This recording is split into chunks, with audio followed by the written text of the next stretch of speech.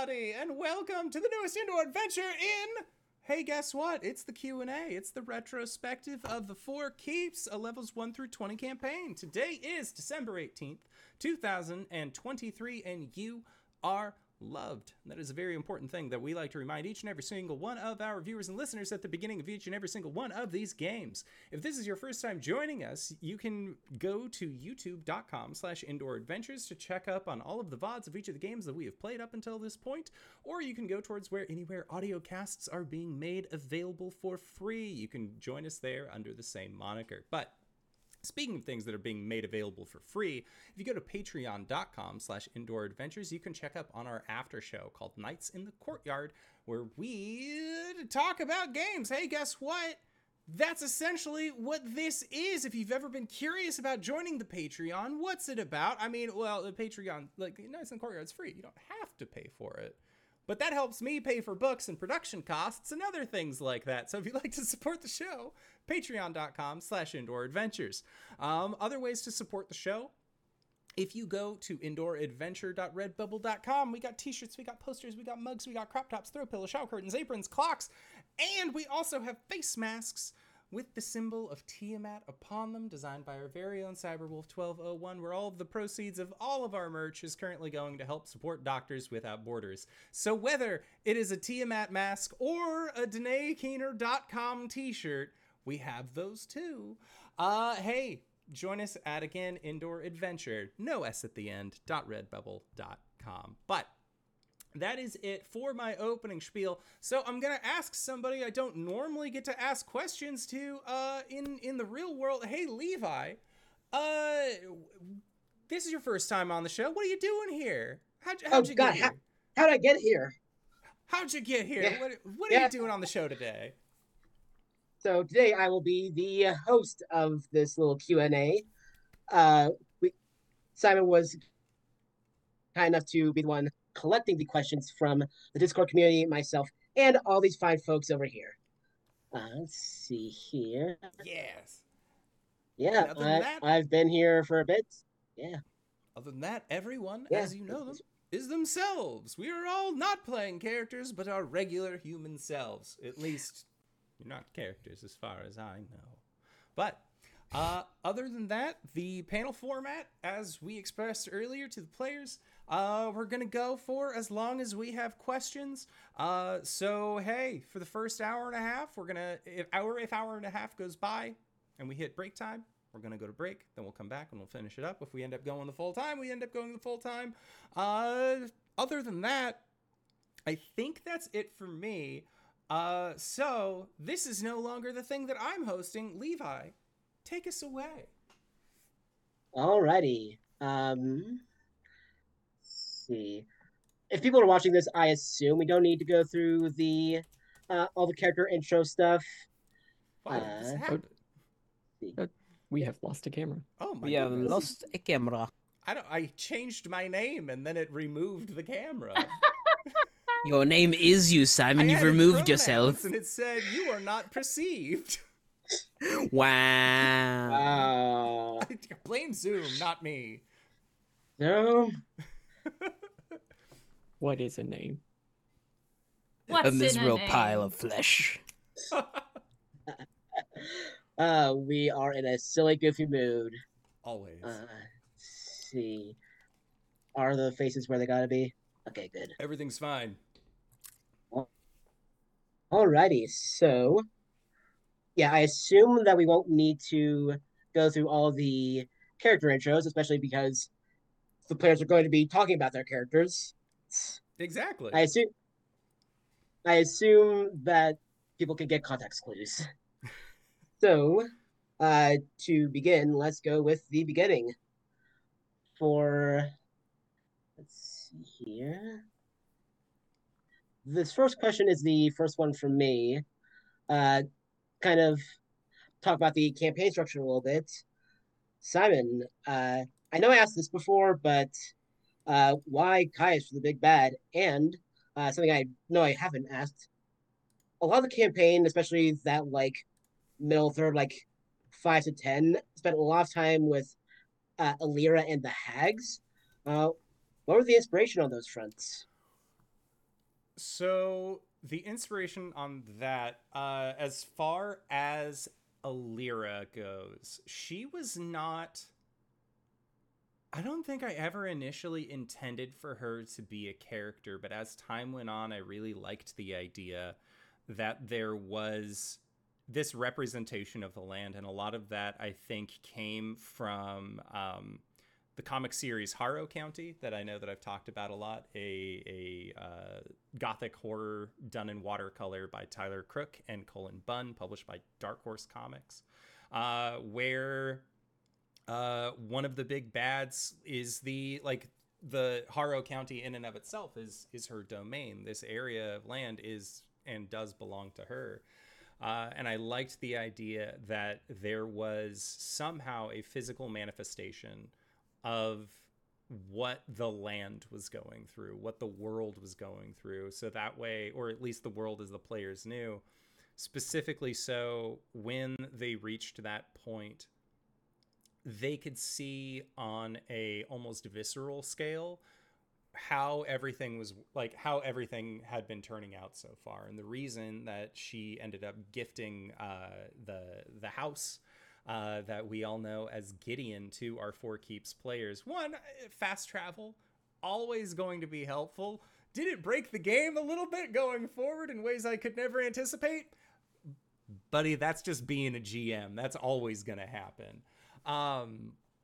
But as far as using the hags as a mid-level fight, the reason why I picked that was going into the winter arc and gearing up from level 1 to reach that point. Hags are a very unique thing in that they are often situational and they're often spread throughout like a variety of places. So for example, you could have winter hags, the Blair hags from Volos, and seeing the winter hag and kind of getting to play with it a little bit through various one-shots and things like that. I really like the mechanics for it. And I realized that having 3 of them would be terrifying. Especially for something like that. And because hags are tricksters and because realistically these hags were malaligned, they were evil, I thought it made sense for this primeval archfey, this essence of winter, to be the thing that, very similar in when you all fought the not Tarrasque, not Godzilla, when you were in level 20, one of my favorite things is when Star Wars Episode 1, there's always a bigger fish moment, where like these are the big bads that you're facing. Like they've created the simulacrum of an ice dragon and there's all of this shit that's going down, and then you beat them and you know, oh, this was just the halfway point. Like these guys left because there is this bigger, badder thing.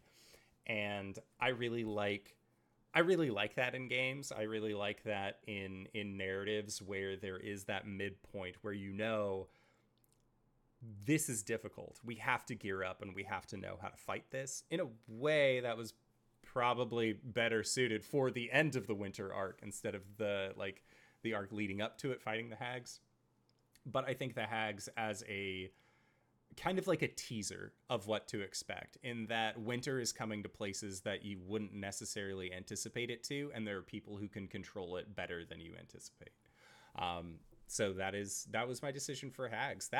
They're cool. I like hags. They're weird little guys that come in 3s, and I enjoy that for me. And then did you ask why Caius? So that has to do... Why worms? So why Caius is a much easier answer, a much simpler answer. I had a job where I would press a button and I would wait for a loading screen to finish, and sometimes that loading screen would take over an hour to finish, and then I would reset the software and make sure that the software could update again. And that was the job that I had at the time that I was figuring out what I wanted to do for this. So I was watching a lot of the AJ Pickett / Mighty Glue Stick Monster Ecology videos. And I ended up seeing a video on Caius. And I was like, that's cool as hell. And so I did a little bit more research. And also I had just kind of been like, at that point in time, I would go into the Forgotten Realms wiki and I would pull up a random article and I would click every hyperlink that I didn't recognize the name of. And I would spend the next day just ping-ponging around until I found a page full of things that I already knew. So Caius was kind of the result of that, of just like, this is really cool. This has a lot of options as far as both endgame and early game because of the monsters and spawn.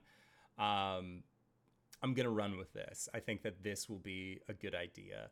But that started after I met these players of kind of thinking like, man, I want to run a campaign, but I want Caius to be in it. But when I first started GMing, like the map of Alira was like a sticky note that I made for some friends when I went down, and they were like, we want to play D&D, but nobody will run for us. And I was like, I kind of know how to run. I've GM'd like 3 sessions of Storm King's Thunder so far. Let's make our own campaign. And so everything spawned from that was some old college friends and I wanting to do that. And then after their campaign ended, they were the evil campaign, as we all lovingly call them. But after that, and watching, again, the videos of like, this would be a cool enemy, I was like, this guy's got a fucking point. I'm going to make this the cool enemy. And then it was just 5 years of worming my way through a campaign of just like, okay, like, when do we drop this? When do we want to like put the hints? And I was able to put one in the first session, and then it wrapped up beautifully by the end. And so that's why Caius. I like him. I thought he was weird, and I hadn't seen a lot of other media focusing on him. So I wanted to have it be like, if I said, oh, the threat is Vecna, I mean, like season 1 of Crit Roll had almost wrapped up at that point, or had wrapped up. So like Vecna's on everyone's radar. But if I say it's Caius, oh yeah, and it's like, oh, it's worms, be like, yes, it is worms. Like, I thought it was a lot more fun to design a campaign around that, and then to also have that be something that my players encountered throughout the campaign. I am also just still very thankful that I got 4 strangers on the internet to agree to play in a game where I ultimately said, haha, it was worms all the way down. So thank you to these wonderful players. If you ever had to ask any of us Speaking if of we these would wonderful love players- Simon... Oh, I would say, Archie, Sorry. continue. I see where you're going with that. Could if pin that. you were ever going to ask us if we would love Simon if he would be a worm, yes, we will. He is our worm. We did also kill him. That is very much a thing that we did. We killed him a lot, actually. Yeah. Killed the shit But we out of him. also loved him. Speaking of these 4 strangers on the internet, Yeah. for all of the 4 keeps, how did you come up with the idea for your characters? What was that like initial seed of like, oh, this is something that I could explore for Catholic 20 trauma. levels? Yeah. Oh, well, my answer was going to be 4th edition, which is pretty par for the course for you and me. 4th edition had Eladrin in the original PHB, so I was familiar with them, and I was curious to see how 5th edition would interpret them. And fortunately, they gave them the like season feature, and I was like, I cannot stick to one character for too long. Like, if I'm going to play from 1 to 20, I have to play a character that will change enough often enough that it would keep me engaged for this length of time. So that's why I chose Eladrin. And I assume that's a big part of why towards the end, Corey was straight up 4 different people. Yes. This is true. It's absolutely true. I do remember exactly when I came up with the idea for Corey. I was dissociating in the middle of a rodeo. Um, it was it was a North Dakota rodeo. So there wasn't like, bronco riding or anything. It was stagecoach parking. So I had to like occupy my time with something, and I was obsessed with this upcoming game.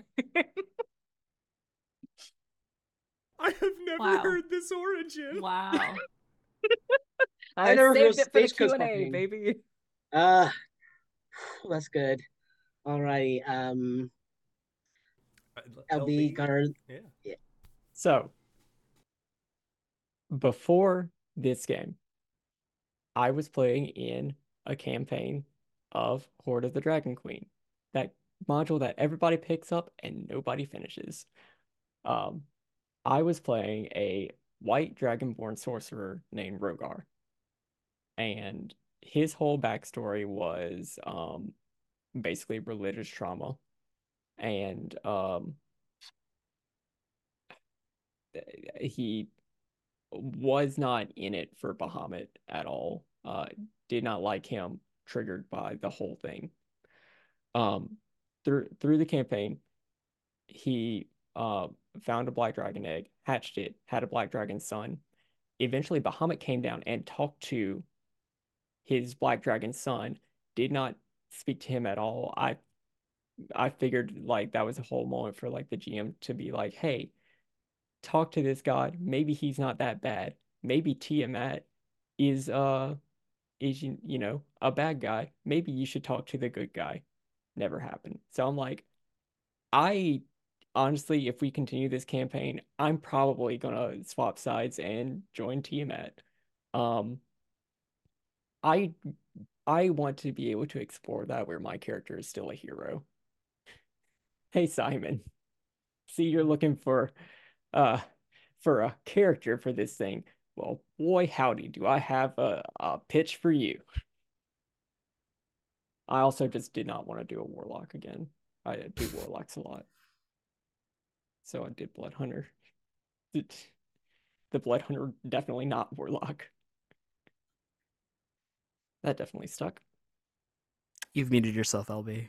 This time and every time it stuck. Every time you changed it. Gwen came from my idea that I've played a lot of D&D, and I've played a lot of different classes and races, and I always try to do something different. And I realized I had never played a halfling, and I was like, well, what's the most... I mean, there are no restrictions that saying halflings can't be barbarians. Like, why not just make them like they are small and they have their capacity for carrying is different and stuff like that. But it seems ridiculous, but it is plausible that this like the tiny terror could be a thing. So that's kind of where she came from. And the fact that she was she didn't like gnomes kind of came from the fact that I thought, and I don't think it's accurate, but I thought that gnomes were smaller than halflings. And I was like, Gwen says that like she's small enough, nothing needs to be smaller than her, so she just doesn't like it. And that's like literally where her personality came from. She was just feisty. This woman hates bugs. Hates bugs. That doesn't make any sense. How can they like function? They're so small. So I will note Catholic trauma is a very obvious start for Calum. But, No, so just to level with the chat, I made the joke that Catholic trauma is going to be my answer for everything during this session, and Levi asked the question, and I just hopped on that opportunity. Take away again. For Calum though, I had just come off of a very short stint in a Pathfinder game where I had a really fun character concept of Samsaren who has past lives, and they're able to tap into it and like gain skill abilities and stuff like that. It was a very short-lived campaign, and I didn't get to explore that. So when Simon approached us about this level 1 through 20 game, I was like, yeah, I could use a Shatter Kai. They're basically the same, right? And then we got to talking about the background stuff.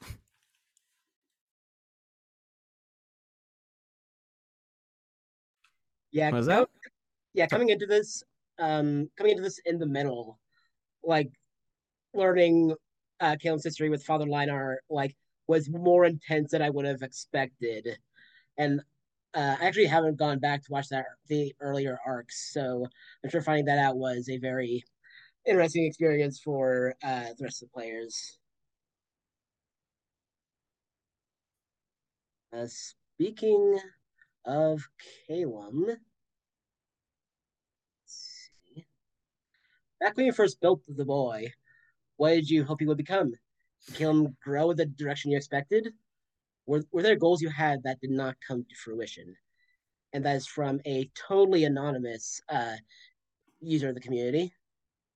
Honestly, I wanted to dip more into the shadow weave and that side of things, but as the narrative was going on, it was like, no, Char icky. She hot, but also icky, and not in the hot way. Also, I was really expecting. Well, I kind of wanted to stay a lich for a little while longer. Actually, now that I think about it, when I roleplayed Calum as a lich, a lot of his morals were grayed out. And that was a fun thing to experiment with. I bet, yeah. There were some plot beats.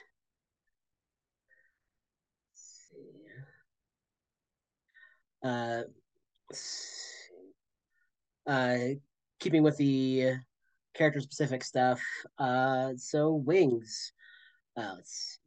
Also speaking of Shar, the consequences of touching that one book at the Library of Shar irrevocably altered Corey's story. What led you to make that decision, and if would you make that same choice again?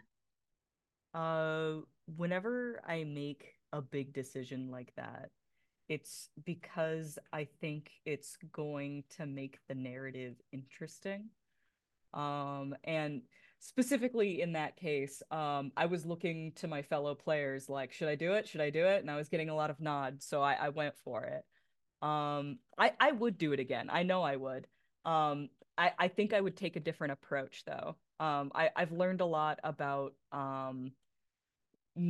knowing more about what you want from the narrative and the importance of communicating that with your fellow players, if there is something specific you want from the narrative. Yeah, that's a big thing that I know I could theoretically work on more in my experience. Uh, yeah, there was some very very intense stuff as well. Char's just intense. Mm, for sure, for sure. See. But very hot, to be Oh, clear. absolutely. Very hot. So hot. Yeah. And a lot of people get to find that out now because of Baldur's Gate. Exactly. Wait, Hashtag what? Char did nothing wrong. Except a lot of things, but also not really. She is the Gaslight Gatekeep girl boss. Yes.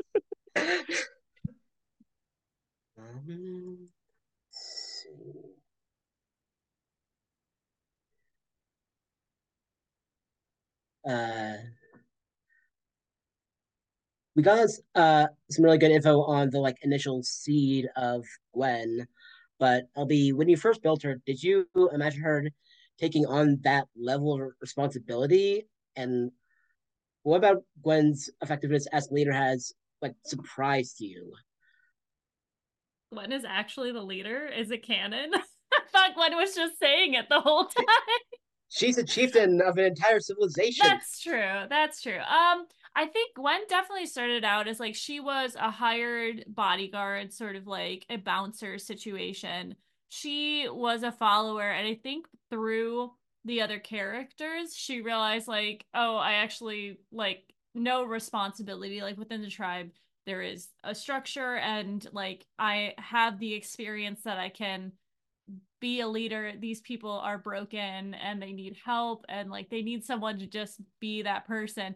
And I think some of that reflected on like me as an individual, because I'm I am that person that when everyone's like, well, what are we gonna eat? And nobody can make a decision, I can make a decision. I don't care.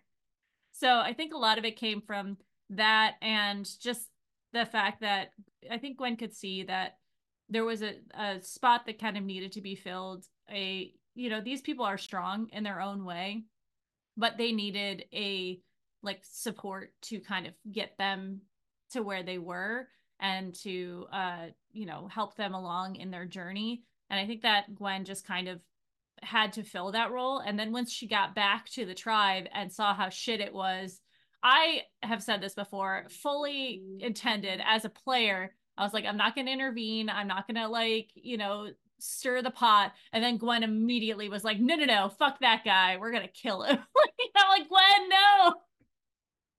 So I sometimes that character takes over, but I think she just wants, she sees that she can be that person, so she will be that person. And I think initially I had not intended that to be the case, but I was the only person who did not have a troubled backstory, so I had that foundation. Next season, oh boy, just you wait. I get to be the broken character. Oh, I am all ears. Let's see. Connor, no. Let me have this. Am I gonna be the stablest character of the party? As long as one of you volunteers to be stable, the rest of you can be broken. I'm tired of being the goody. I'm gonna be the nasty one this time. Look, I could be stable with a troubled backstory, okay? No. Spoilers. You can be, but for how long?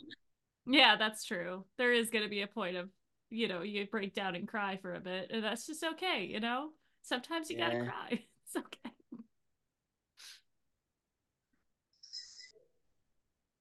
Oh yeah, Noctua was saying that Caleb was a lich from level 11 to 18.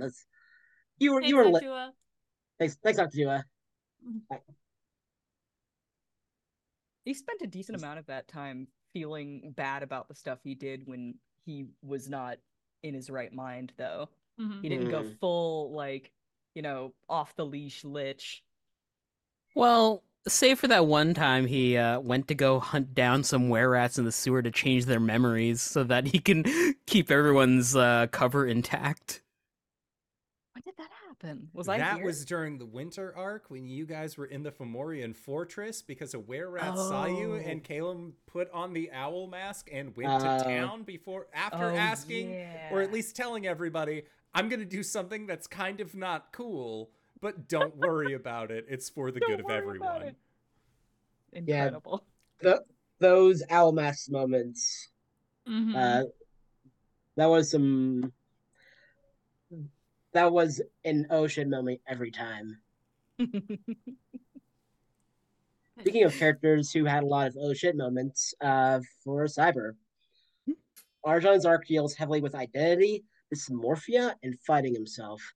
Did you anticipate where his story would take him when you create the character? And what about that, what 4-class journey surprised you the most? Okay.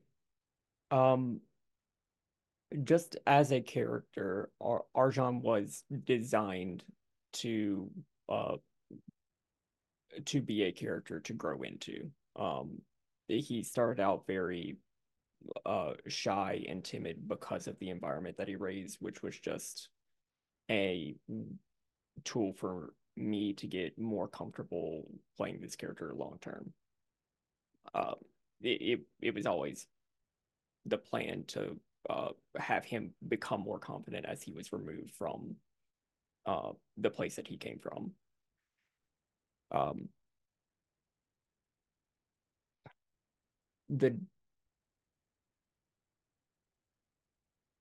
I don't know that I meant the dysmorphia to be a really constant theme until we started leaning heavier into the backstory with like Tarlayan and stuff. Which was for the most part is Simon's domain.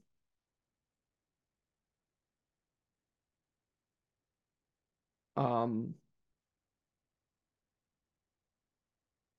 I always knew that learning more about himself was going to be a bigger theme. I had the name Archon from the start.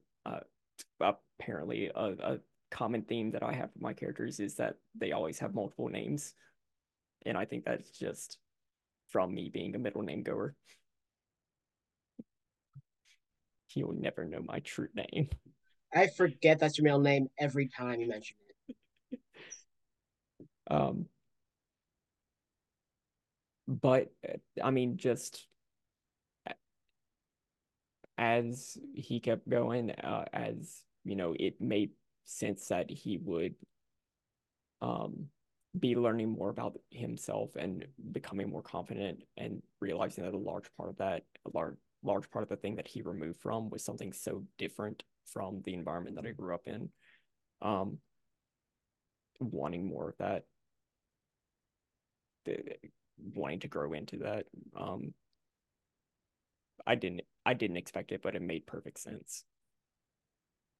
Um, as far as what about his journey surprised me the most, I was not expecting any sort of romantic tide at all.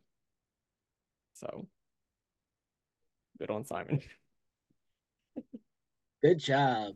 The tip to GMs out there: just don't even try. Just make a character and let the player come to you. You don't have to go after a character specifically.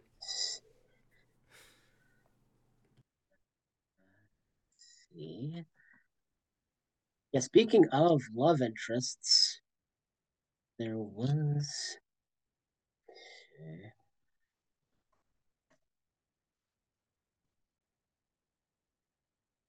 So yeah, it's very interesting that by the end, each member of the Four Keeps had a like dedicated mate or spouse. So for everyone, how did that develop? Because those those characters were all introduced at very different stages of the campaign. So yeah, how did that like start, and how did that like above board conversation go for you all? Gwen's was part of her backstory from the start. I think either from the start or very early on, because Gwen came from Greenreach, which was a very like it was Hobbiton, like not gonna lie, I just stole it. But like it was, a society where you had betrothed. It was, you were, betrothed to someone from a very young age. And I thought it would be hilarious to have that be one of the reasons why Gwen left. And bringing Philip in as dear friend Rob was so much fun, and really just made him, because I Rob played him perfectly in my opinion, as far as like just being the bumbling idiot who was like, I'm here to save you, and she's like, no, I'm fine, like go away. Oh my god, still one of the best moments. um but it was, yeah, that was from the start. He was always going to be a character, and I'm so glad he came up, but I kind of didn't expect it to be like that's who she ended up with. It makes sense as far as the story arc from Gwen's, character perspective, because she like wanted to get away from this. She wanted to be her own person, and then she did, and found that she could also be that and be helpful to her family and helpful to, the people of Greenreach in a different way than just being a wife and a mother and like all that sort of stuff. So I'm very pleased with where that story arc went. Yeah, a lot of like Gwen's maturing basically that we talked about. A lot of the that was through like the more complicated relationship with Philip. That was Mm-hmm. interesting to see. Alrighty, for the rest of you. My name is RJ, and I like the lady with the combat boots. Step on me. Caleb, is your wife single? I mean, given that we could have a conversation about it, no, not currently. Okay, but like, when did you know that Calum Yeah. had an interest in Diantha? Because It was I as a player didn't pick up on it uh, until much I'm later. pretty sure RJ knew that Calum had an interest in Diantha when Diantha was described, and RJ made like the face. I was told she has a very big gun, and I was like, huh, okay. And then there were like the little interactions, like props onto Simon, because I remember specifically that we came off of like a She-Ra like binge, because a lot of the Yeah. time Diantha would come in and go, "Hi, Caleb," like Katara from She-Ra. A little bit. Hers. I also remember that the first interaction that she had where it wasn't the group of you was, I think, asking Arjan, like, so what's the deal with your friend? Like, he's single? Like, what's good? Like, she came at you. Versus other characters where it was just like I mean, Philip technically came after Gwen, but in a more like noble quest kind of way. Whereas Diantha was just like, that boy's weird. I like that little freak. What's good? And then you were like, I don't know, lots of things are good. She was like, God, you're so stupid. Are we talking Lawrence. objective or subjective goods? Because that's a whole philosophical debate in itself. Perfect. Yeah. So I assume that there was like between or right after one of those sessions where one of you went to the other, it's like, hey, let's explore this. I think it was a little bit further along than that, actually. It was like the first, or no, this is like the second time we entered the Feywild and Kayla met up with Diantha, where we had that small bit of downtime there. Oh yeah. And then he started hanging out with her eventually. I don't think that it was something necessarily that we talked about off the It just table. kind of happened. It was more of a just like, this character is flirting with you. This character is flirting back. Next thing we know, oh shit, we're married. Huh. Ha! Yeah, I think I think that was like as far as the conversation went. I'm just like, I think you asked like, would Diantha be down? But I also like, I can't recall exactly because it might have been Diantha being like, hey, what's up? What's good? Or like she smooched you out of nowhere, out of seemingly nowhere when you saved the Feywild, like that kind of thing. Like Yeah, it could have been yeah. a number of things, but I'm pretty sure that it wasn't a conversation that we necessarily had off board because the amount of yes and that I was getting from RJ in those scenes was, okay, I'm fairly certain that like if I presented this, that he wouldn't say no. Whereas like in the initiation of just like, hey, like, how's it going? If he was like, I'm not really sure about this. Like if there was like any trepidation or any barrier, any wall, I think that at that time I definitely would have been better at asking, at least, of just like, hey, this character's into you. Y/N. I thought you were going to say, what? Like RJ said, why? Why? Mood. Mood. Yeah, as far as Diantha goes, I mean, I think it was one of those like she just picked Caleb and was like, you, this weird little guy. I like your words, Magic Man. Basically, yeah. I have also for chat posted a picture, the first picture that we have of Philip into our questions for the courts, and I am trying to find where we also have a picture of Diantha, and I will put her. You can find a picture of Diantha over at flailingwings.com. Oh, DanaeKeener.com. I don't know if I posted that one. I don't think I have. If you probably search the Four Keeps tab. Maybe. I'm looking. I've saved It's almost everything. certainly in questions for the courts. I don't know if I was posting stuff in the art tab yet. Wow. I'll look for it. Anywho's. Speaking of cool ladies with neat weapons, tell me about Olivia. What I think we have. I know that we've talked about it on questions for the course before, but yeah, how did that play out? We had a choice between several different ship captains. And I remember specifically going, "Ooh, the drow sounds fun. Let's go with the." She wears a sun hat and she's like seafaring and stuff, but she wears like a sun hat to keep the sun off of her for her sunlight sensitivity. That's really cool. Also, I like elves. Let's do that. And then she flirted with me and asked me out. And then I didn't say no. So now we're married. My girlfriend took me to the moon. I am I like tell me if I'm remembering it wrong, but I absolutely remember Olivia making the first move. So it was you had the choice of 3 different options. The option that I thought you were going to take was a gnome on a junker ship who spoke with a badger. And I was just going to be a weird little guy across the sea. And I, like, as a GM, made Oliviette as, like, fuck it. Drowsy captain. I guess this is her crew. Like, she was my throwaway in that moment.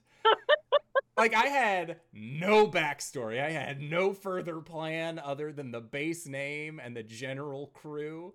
And when you all first arrived on the ship, I remember that you were, like, trying to set her up with Calum to try and, like, get those two together. Because then she was like, Calum, come to my captain's quarters. And you were all like, ooh. Then we found out she didn't swing that way. Well, as soon as you came in, she was like, so what's the deal with your friend Coriander? Like, what's her whole thing? Like, it was like a complete subvert on that moment. But again, like, I didn't know who Oliviette was until I was inhabiting that character, just sort of gunning with it. Cannot believe Olivia was our Bob the Goblin. Oh my goodness. That's honestly though, a lot of characters were Bob the Goblin. A lot of them. You know, she went from Bob the Goblin to Oliviette the Moon Maiden awful fast. Like that shit had depth. Yeah. Also throwing out that the Moon Maiden stuff that all happened. I just needed a reason for Danae to not be with the rest of the characters while y'all were on a ship, and I was like, the moon. That's a place they could go. And then again, it ended up being like one of the like quintessential like key memory formed with Corey and Oliviette, and that was me not really knowing what I was doing or where I was going at the time. But it turned out the moon was a pretty cool place. Oliviette is your next day With curry. the She gets better with time.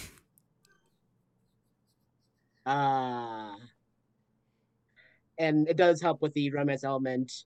Simon did cite watching a lot of Arrow during one of the more like intense romantic talky episodes between the two. Oh my god. That was so I'm sure that helped a lot. That was when she couldn't go to the Feywild with Corey. I had been just binge watching Arrow season 1 and 2. So I needed to invest in that CW bullshit. And it was so tasty. Fun stuff. Tragic. Like Corey's still like in full like Char secrecy mode. So it's all like, no, you can't with me.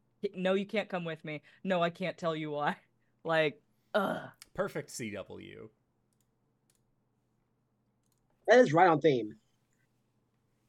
And last but far from least, Arjan and Rasa. I don't want to know what CW show they are. That did not get greenlit.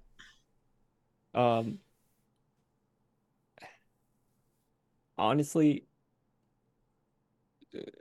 I was real surprised about Arjan because, like, from the early stuff, like, I knew I had Ilni in the backstory.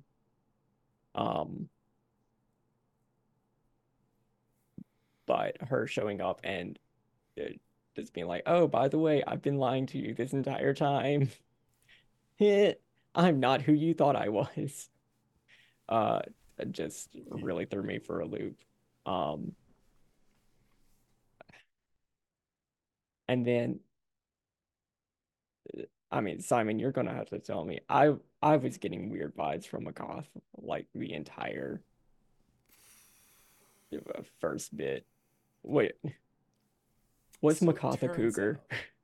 it turns out that Indoor, as a person, doesn't know how to flirt as an older woman without making it seem kind of creepy and weird. And then she was like, hey, she also started off kind of weird. And I think that if anything, I actually really like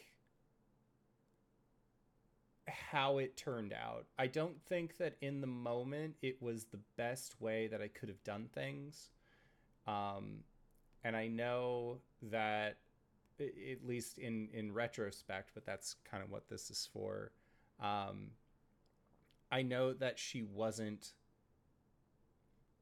I liked her as a character, and I think that the way that she interacted with the keeps was fine. I think that if I had to do things differently, I wouldn't have put her or tried necessarily to encourage her as a romantic interest with Arjan.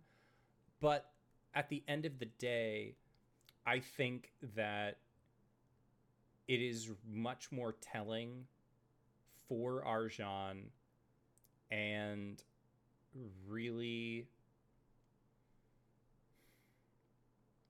really telling of the campaign that Arjan could put up a boundary and say, this isn't what I want.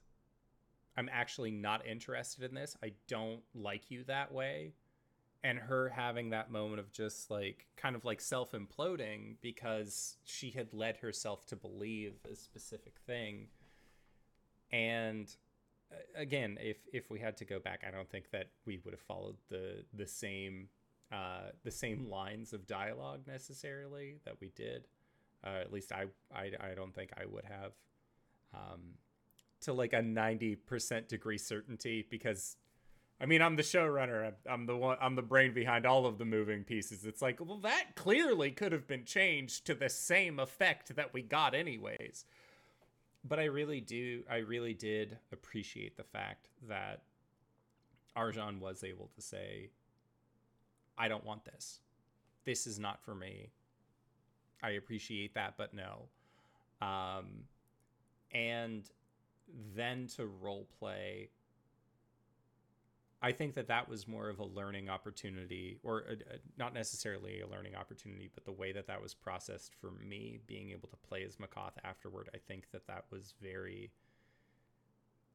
that's a hard road to walk, because it is a character that the rest of the party still wants to interact with to a degree, but you have not necessarily beef with one character, but you're on tender footing with one member of the party. And it's very difficult. I don't know. At the end of the day, I don't know if I played that the way that I wanted. I don't know if I played that the way that any of us thought that would go. But I thought it was uncomfortable, but it was like a decent, like okay. good place to roleplay. Like a little bit of tension. Like the safest way to explore being friends with both sides of a couple who just broke up. Fair. Because we all need practice with that. But I think that the one thing about the Makoth relationship, if you would call it that, is that I'm gonna call myself out on bullshit. When we started this campaign, I don't think that we did a session 0. We certainly didn't set lines and veils, because that wasn't common vocabulary. That wasn't anything that I had really heard of.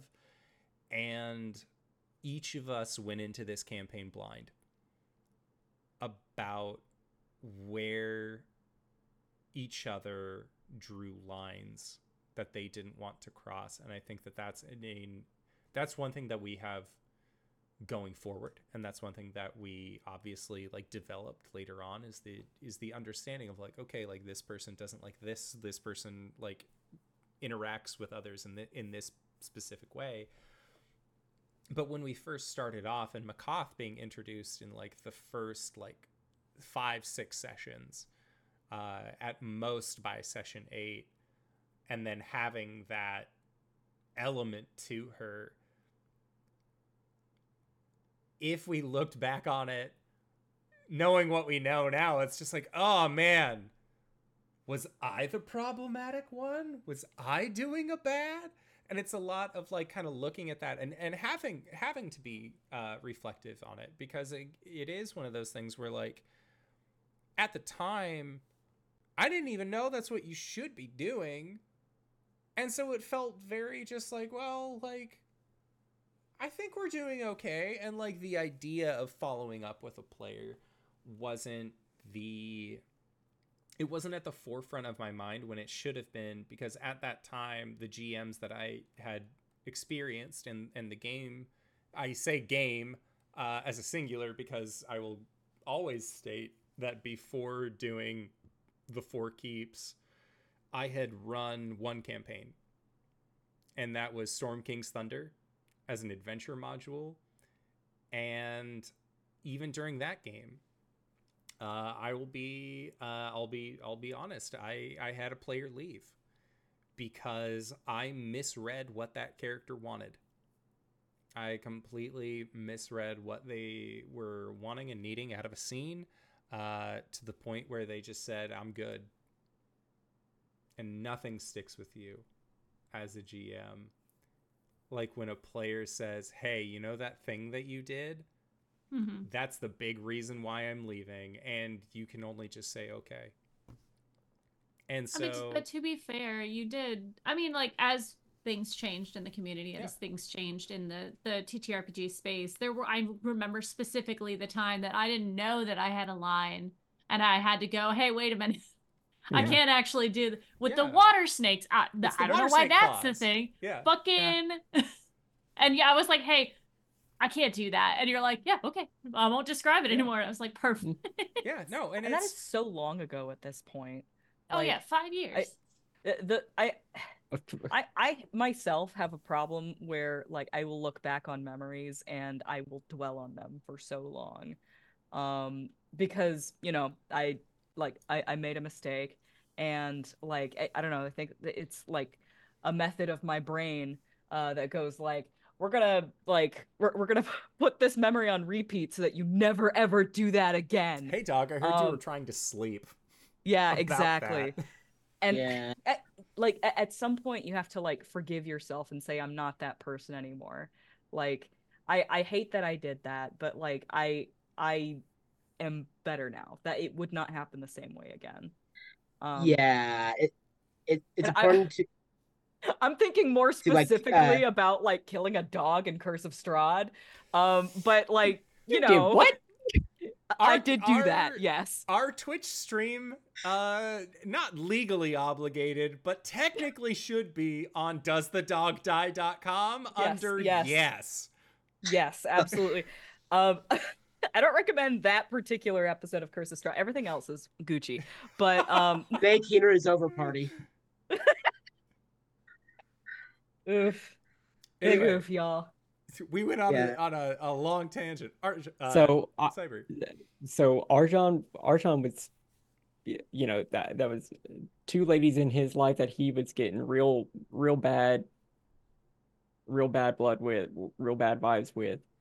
So I was not expecting, really anything else until it got to Gwen's wedding. And we were floating out the ideas of dates. And I didn't go with it at the time. But thinking about it, and I think that I actually rolled for it. If the dice would have landed differently, Arjan would have invited Rasa as friends. because at that point Rasa was, showing a little bit of interest. And apparently the age difference between Arjan and Makath follows Fire Emblem logic, because the age difference between Arjan and Rasa was real different. Yeah, with fancy stuff, age gaps are relative. After a certain point. Yes. So that was the first time that we had floated it as a possibility. But then after getting the Potion of Dragon's Majesty and going to the Astral Sea to talk to Rasa about coming to the Hells to fight Orcus, I think that's what we were doing. And transforming and Rasa calling him beautiful, that's what solidified it.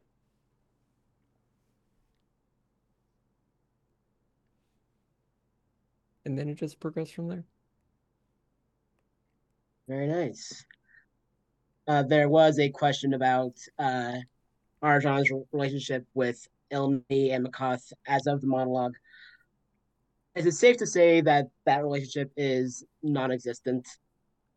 Well, Arjan and Ilni actually did patch things up. It was during the year that he was in the Feywild working on the Potion of Dragon's Majesty. He did have time. He did reconnect with Ilni. He just needed time to figure out who he was and come to terms with the fact that she wasn't who he thought she was, and now wants to get to know who that person is. So they're on a lot better foundation here. At the end of everything, Arjan and Makath, I think, also did patch things up after giving each other space. The big thing was her blowing up on him on not talking to her during the time gap that they were in the Astral Sea. The thing that he had no control over.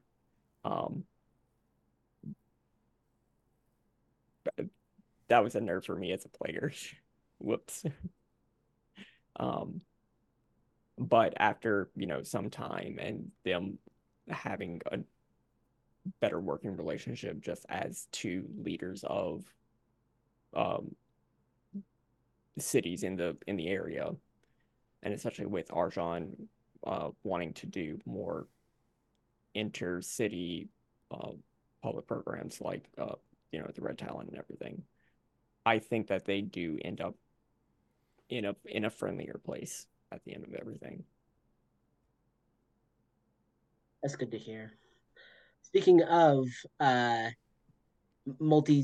multi-city programs and other such ventures, for Danae, LB, RJ, and Simon, how is your characters or NPCs expand the next iteration of Small Business Simulator if we only had the time?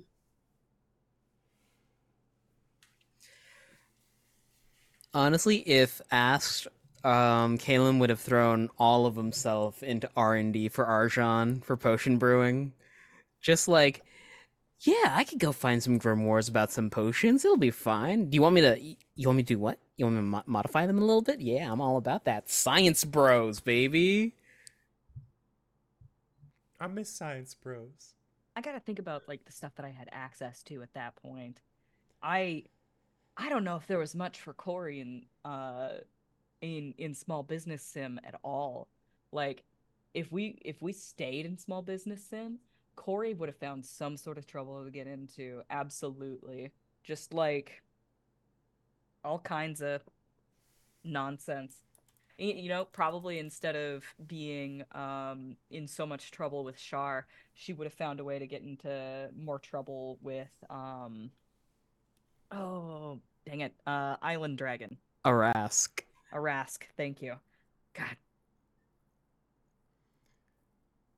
Yeah. I think Gwen would have done training. Like she would have been on the maybe not the intake sort of stuff, but like how to better yourself as a, explorer or as a fighter, or like learn from my mistakes is how you deal with people. I don't know. Like, she is not a business minded person, so she would not be able to help in like any of the financials, obviously, I or just anything remembered like that.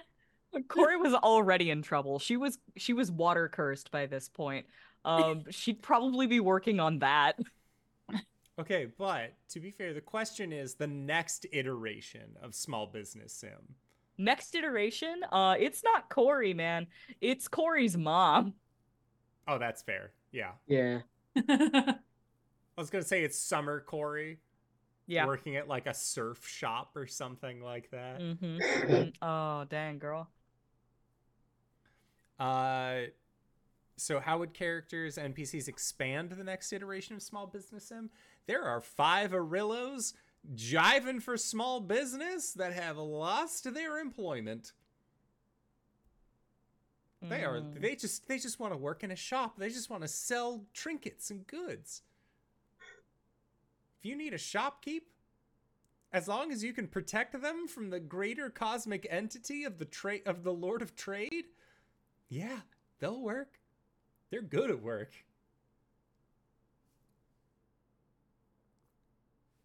That's it. At least for me.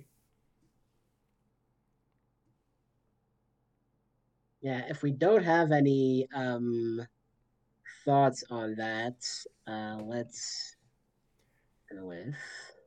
I submitted this question because I've gotten so much shit from Small Business Simulator. It's fun. It's just like I wanted a week to make a potion, and everybody got into trouble. If it helps, I didn't know how to do downtime until we were in the 4th real life year of this campaign. Yeah. It's hard. I didn't know. Yeah. But when you know better, you do better. Mm-hmm. Let's see.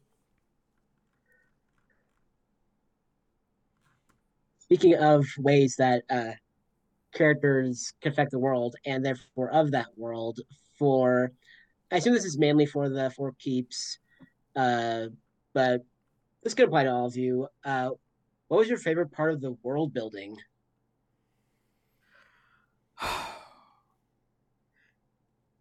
All right, listen. Throwing the Arcana in there, like as a 11th hour Hail Mary. Oof.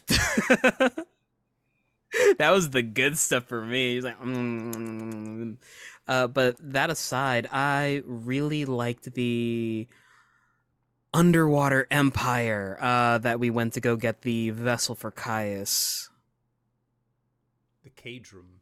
The Cadrum Empire. If we were to do like a prequel, I want to explore the Cadrum a bit more. They sound rad as hell. Vampire Church was vibes. Like that one took me out of left field.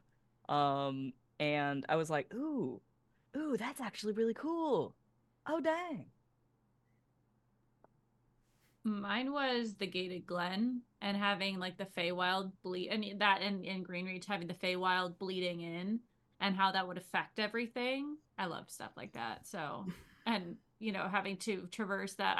I appreciate Simon's ability to create a whole homebrew world in general. So I just the whole thing, but I think that was my favorite part because it was just like it's like when you're playing a video game and that part of the map is undiscovered, and I was like, well, show me more of this place. I want to see every part.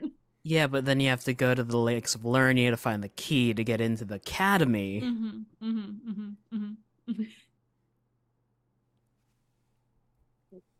You could tell that the world was lived in. And part of that was because there were definitely scars from former games that Simon has run, like the Hololocks and everything that was there. But also that Simon is also not he's not overprotective of his world either. and definitely gives us the room to build out within it. He let me run a whole ass campaign a couple of years later while our current campaign was still going on. So yeah. For me, Yeah, they actually had. Oh, sorry. No, continue. Oh, I was gonna move on, but if you have something for Okay. the world building question. Yeah, for me, I think that the greatest joy that I had at the start of this campaign wasn't solidifying the things that I wanted to be in the campaign, but it was solidifying the things that my players wanted in the campaign. I did not anticipate when I initially made this for Saloon to be one of the primary deities. I did not anticipate having a Feywild or the way that it was structured in its entirety. I had no relevant thoughts about the Cult of the Dragon or what that means to anyone, and I did not have a reasoning for Goliaths to exist where they did. Major parts of the campaign and major areas of the campaign, areas that we went to consistently, that we constantly revisited, those are all because my players are as invested in this world as I am. I can say, this is X place, this is who lives here, this is their daily routine, in a very Stardew-esque way of like, this building does not open until 8. I'm sorry you wanted to get farming equipment from Marnie. That's not happening. Like, I could do that, but if I ask a player, okay, what's there? And then they serve me gold? It would be a disservice to not include that and make that focal points in the upcoming campaign. Like when like all of the Draconians, everything Draconian related. I think there was one moment where I had a shocked Pikachu face, and that was when you guys met the Green Dragon Herald Salren, also known as Ren to his friends and enemies. There was a moment where you went, "Oh my god, Mount Renstrom. He's been there the whole time." And I flipped through every note that I had and just went, yeah. And I closed it because that was not what I had initially thought of at all. Like, you guys were thinking of way better shit happening out in the world, and all I had to do was, quote unquote, make your dreams come true. That's the easiest thing I can do as a guy who can plan weeks in advance. So, like, all of that kind of stuff was that was my favorite part about world building. Wasn't the things that I was thinking up, wasn't the better ideas or better / worse ideas that I've seen in TV and movie and games. It was legitimately, I want to see what my friends create, and I want to be able to fit that exactly where it needs to be. Yeah, I got back into GMing a couple months ago, and I could not agree more. The things that the players have tossed my way have been like the main factor of what I've been considering. And speaking of things that the players throw your way, there was the note about Tyrant Security, which I believe is where a lot of the stuff lore around patience came from. Let's see. Not seeing anything for Tyrant Security just yet. Oh no. Let's see. There is a question about yes. patience. Yes. Yeah, the lore behind Arjon's crossbow. Okay. So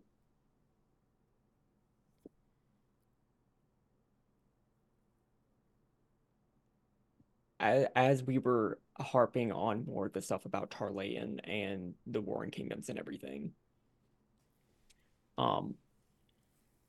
just thinking about like how long ago that was in the world and everything. Um, Talking with Simon, um, I brought up to him like I think it might. I think the invention of the crossbow might have dated back to the Warring Kingdoms, and it might have been done at Tarlean's instruction. Like he might have like that might have been something there. Um, and I think we started getting into like, oh, how did Tarlean die? Who actually killed Tarlean? Um, and it was well, like one of the very first users of the crossbow, um, just like in the world, and uh, Simon, what pronouns did we end up for them? He, they. Okay. Um, and it was this trans man character called Armbjorn, um, who was like uh one of Tarlane's like lieutenants or like generals or like something, um, who ended up I don't know the whole story, but that yada yada things happened, was the person to eventually take down Tarlayan whenever things were going to shit. We didn't have a moment for that to really come up on screen.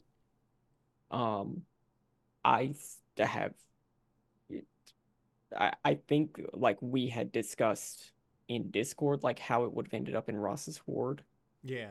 And then back to Arjan, but yeah, it just didn't seem relevant with everything else that was going on. That's fair. Yeah. Yeah, there was a I remember. Well, I also remember that it was like. I think I had made mention of just like, all right, like, do we want to tell the rest of the party? You're like, let's wait on that. And I remember like us getting like a pin in that conversation. Yeah, effectively the lore that had been established is that it was the crossbow that brought Tarlayan down. After that, the hunter, from my recollection, Arnbjorn ended up traveling through the like pocket dimensions kind of thing, while tracking down some wild threat. It was at that point that they were saved by from mind flayers by Rasa and crew, because the Gith anti-mind flayer, we do not stand the Emperor here in Gith society, and patience was given to Rasa for saving the hunter's life, and then the hunter Arnbjorn, I think I had planned for them to like be stuck on the plane breaker or something relating to that. And like, because on the plane breaker, you don't age. Like there's no like, oh, you grow old and die here. No, like you are stuck in that stasis age. And I think eventually they managed to get off like hundreds of years later or something like that. But I mean, well, Simon, yeah, you're talking about a hunter that's been chasing a wild thing through pocket dimensions and being ageless.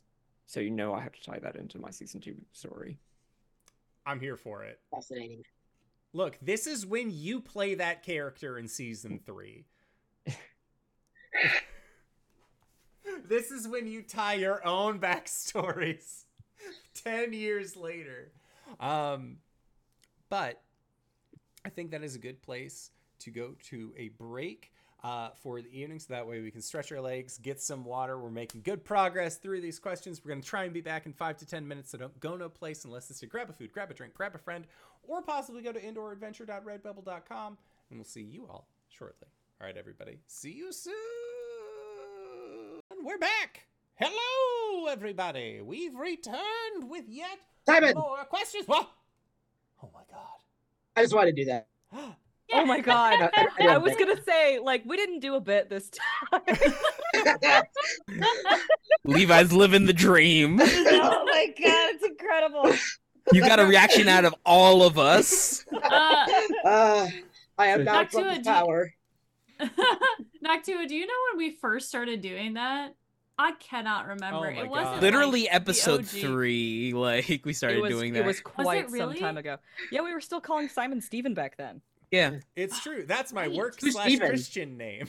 We were calling him by his government. Yeah, I'm a government ID. That's so funny. My favorite one is still when we all left. Oh, yeah. Just went away, and he went, "I see." my personal favorite bit in retrospect was LB, you doing the full haiku commit, like roll on your floor, and me being like, what the fuck are you doing? I have never seen haiku. Why would you do that to me? And now I'm over here like the lights are off, no music is playing, and I'm crying because chapter 378 of haiku is just fucking beautiful. My favorite bit was with our dear friend Rob Yeah, and same. Oh my Oh, god. that his was so roommate good. coming Fun. out. The Which roommate one? coming out from under the Oh, desk. Yeah. Yeah. That was a great Also, one. This is a Caius infection checkpoint. Yes, that was was so really good. good. Truly iconic. Rob, we love you. I hope Yeah. you're doing I well mean- should in England. Connor's We should- poem was amazing. Yeah. Yeah. Oh, that poem was great. I was Yeah. just gonna be a silly goose and say my favorite were the Mario characters because I got to use props. God. What shark cat? When I had Asmodeus, the kitten, and he had his little shark hat on. Oh, Good time. baby. Just popping him up, yeah. Mhm. I mean, Rob again, but with the ocarina. My favorite one was where we bullied Simon with compliments. Yes. Oh yeah. Oh, it was a fun Always, time. I've do never it again, related to too. Noir more. Shout out to the Noir Enigma on Twitter. Great role player. Fantastic friend. Delightful. So that was our first question back from break. Yeah, our impromptu question. Yeah. Simon question mark.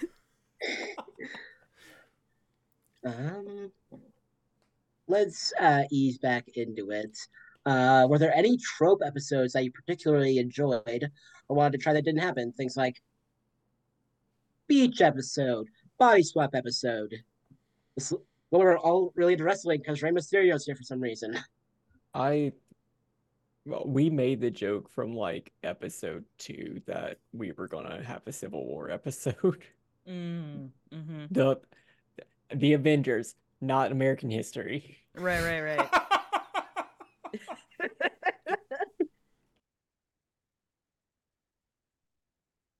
Now that we're Man. past that particular part of the cultural zeitgeist, we do need to specify.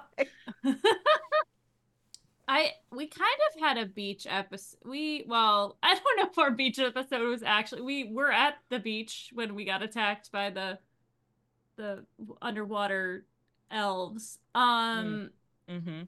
I always wanted to do a body swap episode, but I wanted to do it in a way that we played. Because it's hard to do like in a role play scenario, but like having to play the character, like you would either have to play your character's voice as the other person, but that would be difficult because you would be making decisions for that other character, so that wouldn't work. Playing your character in somebody else's voice and body, which would be more like more role play heavy, as far as like Gwen being like, why am I so tall, and like me doing accents, and like it would be fun because Gwen doesn't know how to do magic and would probably just do like, it'd be like the Teen Titans episode where they do a body swap. Yes. Yeah. Okay, so here's the thing. I brought this up during Nights in the Courtyard when we did do a body swap episode in Curse of Strahd. My biggest pet peeve is when an animated show does a body swap episode, and what they do is that they just swap it, like they just put the voice actors in different bodies. Like I think that you should trust the voice actors enough to do an impression of the other character. Like it's the same vocal cords in that body. It should be like it should be Starfire's voice but Raven's affectation. You know what I'm saying? Like Yeah.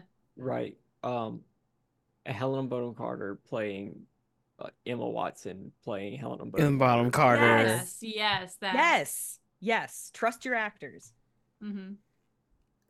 I would have I'd say also that liked knowing some. full and well they used the other voice in that scene in the movie that will not be named. But I would have liked some forewarning before that episode because I was panic reading through Corey's sheet like, okay, what can she do? Oh no.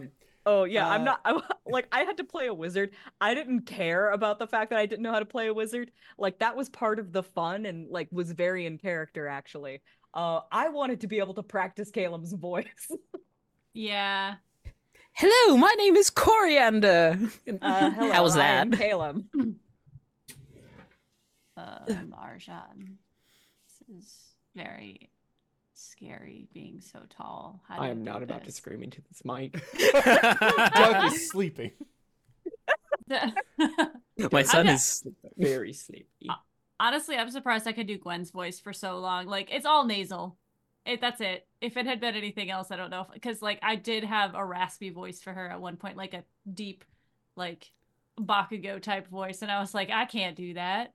I can't use that part of my voice. So just turning off everything else but my nose. To be fair, like if we're talking about accents at the start of the campaign versus accents towards the end of it, I remember Cyber saying that he was going for like a New Zealandy accent for Arjan at the very beginning as well. Dang. Yeah, really, I just need an accent where Blake sounded like black. So that's how it grew. And then the first one hurt my voice, so I softened it.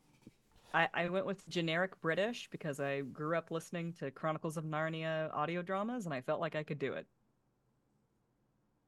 I'm nervous all the time. The rafters. Incredible. Was that Simon? Oh, I just said incredible. I love all you guys. Incredible. And it was also one of my big pleasures throughout the campaign to be able to imitate each of you at least once. You always did such a good job, too. You know, we keep on making up questions. We should throw it back to Levi. Yes. I will say, how has playing the same character for over 5 years changed the way you view role-playing, if at all? Ooh. Not quite role-playing, but when we were at PAX Unplugged, Danae fucking read me to filth. We were playing a game called Fictions, where it's essentially Wordle, but you get to the person gets to lie about like one of the letters inside of the thing to throw people off. And I was spelling out a word, and I was writing with my finger on the desk, and Danae just goes, "I think I just witnessed a Kayla moment." That's so good. Not specifically about role-playing, but role-playing games in general. Would y'all believe me if I said at the beginning of the game, whenever I heard that in Adventures League you can change all of your stats and your build and everything up to level 5, I thought, well, that doesn't make sense. How would you justify changing your entire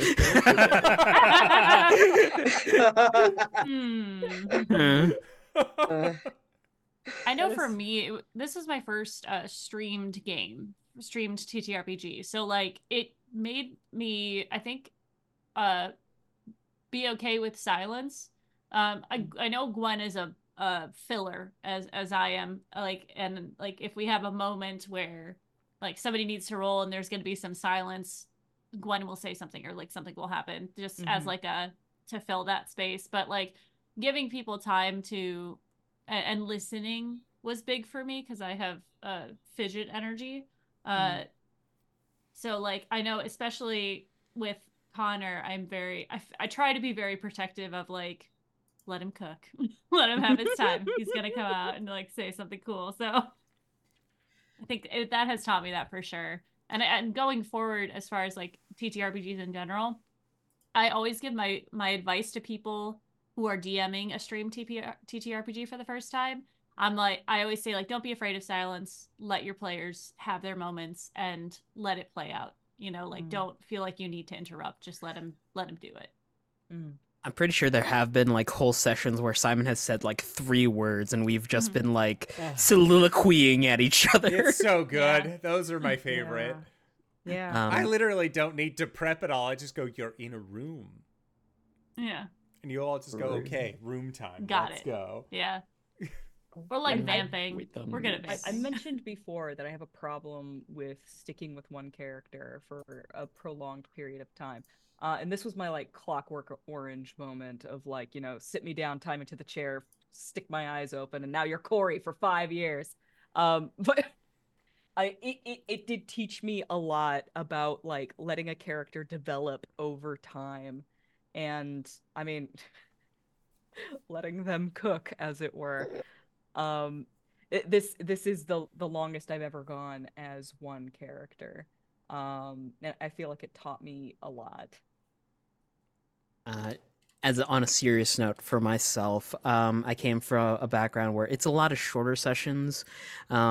This is my first like commit to a really long game, and it's taught me to be invested in other people's characters. Because we are all telling a story. So I think that's part of it. I really do, because like you come to the game because you want to see where your character goes, but you stay in a 5-year game because you want to see where all 4 of these characters go together. Life is a highway, and I'm wondering where everyone else is driving to. Did they turn on their blinkers here too? Okay. I will say kind of the opposite of sessions where Simon speaks very little. What's the top 5 NPCs? Sten Fazeno. Sten Fazeno. He was here from the start. And I was just the whole campaign going, when's he gonna come up again? He's gonna come up again. I'm gonna say Arillo. Like there is no other character that has left quite the impression that Arillo did. Agreed. For better and worse. Infamous still has famous in it.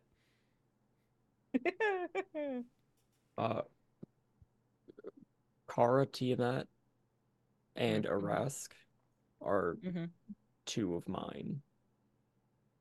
Bill and Ted. Bill and Ted are good, yeah. Bill and Ted. Oh, the frump. The flump. Skiznabat, yeah. Yeah, yes.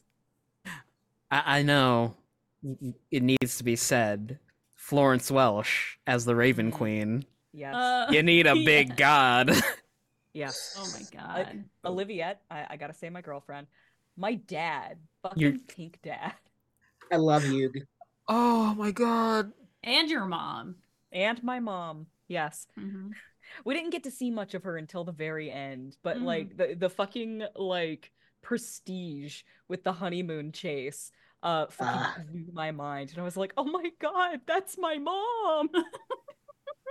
It was very nice seeing Hadorai. Hadorai was the character that I met Simon playing. And he was also a weird little guy who got discredited from academia. Yeah. Like, his backstory literally didn't change going into the 4 Keeps. I just, renamed it from the land of Cheeto to Alira and the floating city of Vascor. My name is RJ. Saying Philip is cheating because that was Rob to start with. You can say Todd. Like Todd. Fucking Todd. Gray Skull. Gray Skull. A fantastic voice from Simon, actually. Yeah. Like that's like right within his register. Like and God, he's so dumb. He's so dumb, and I want to give him a big old hug.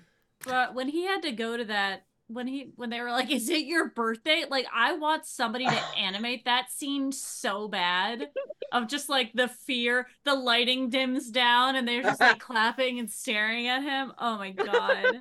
Happy birthday! I just loved wizard powers. I've got wizard powers. My favorite was a real sweet boy too.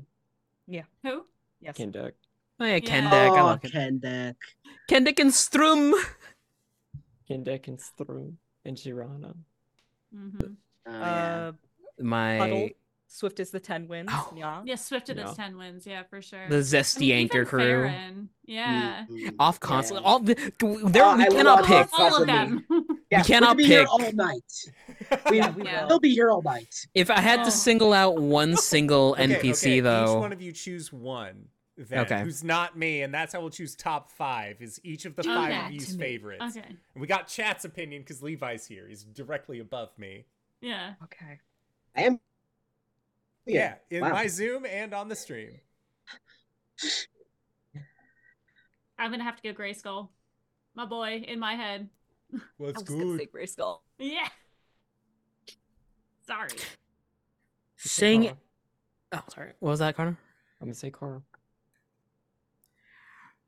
I feel if I say any of the NPCs related to Calum, it's a cop-out. I love them all dearly, but I love me a stinky, stinky bastard, so I'm going with Discovery. Discovery's a good choice. Ooh, nasty. Yuglon is my pick. Shit, that was mine. Haha, pink dad and a hamster ball. Yeah. Kendak's great. Love him from the moment I met him. For my favorite NPC that I got to introduce, even if it was momentarily, it was the squirrel that ran up and down the world tree. Oh my God! Oh hey, let's go. Oh, hey. He was my favorite because that also was just a very like out of pocket character. Like I don't know why I had that one on lock, but he was there. It's probably because I was watching Space Jam at least like twice a day for a solid month. But like, who's to say? Well, I'm gonna make y'all come on and slam. My joke answer is the NPC in Sertelier that watched in horror as Corey jumped into the lava without taking the potion. All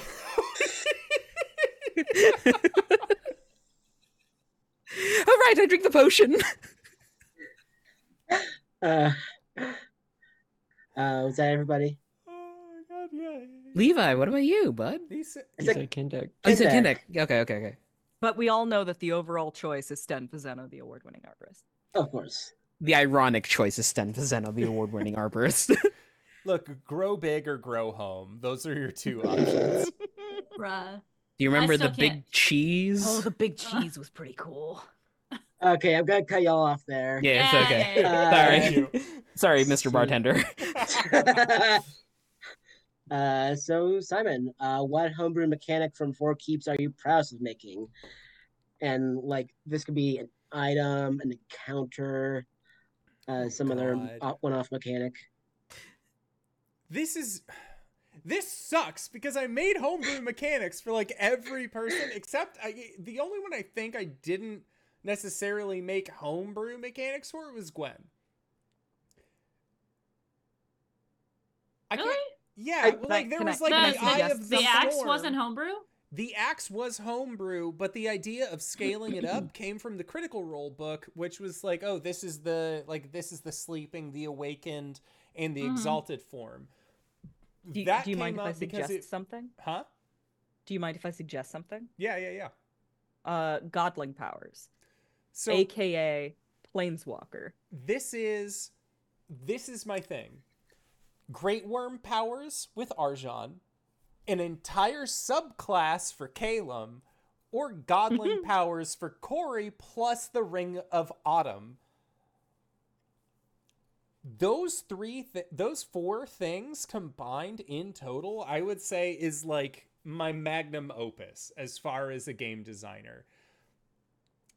But if I had to choose to like cut in between the two, like to narrow it down to two, it would be the Godling powers, because those directly bled into how the Great Worm powers were tailored, and then also having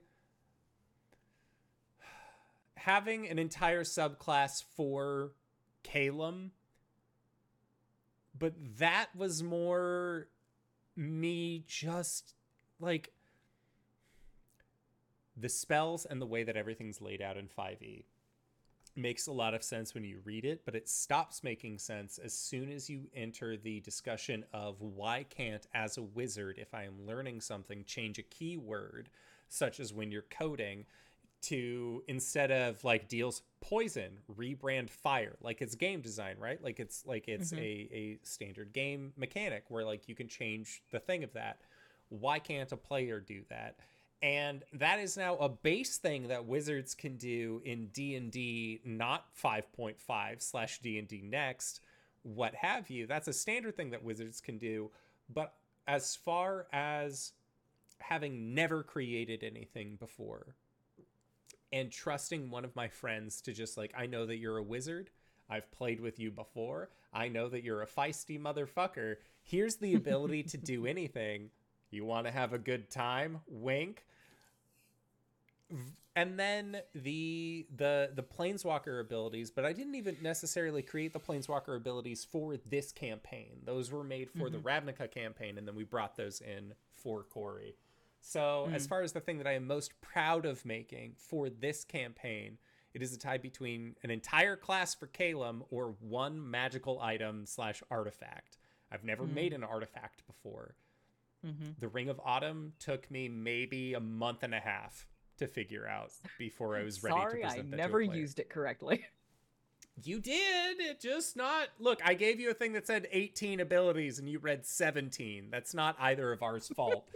Yeah. He uses a fair bit. Circling back to the whole subclass, RJ, what's the craziest planned use of Caleb's magic that we didn't get to see?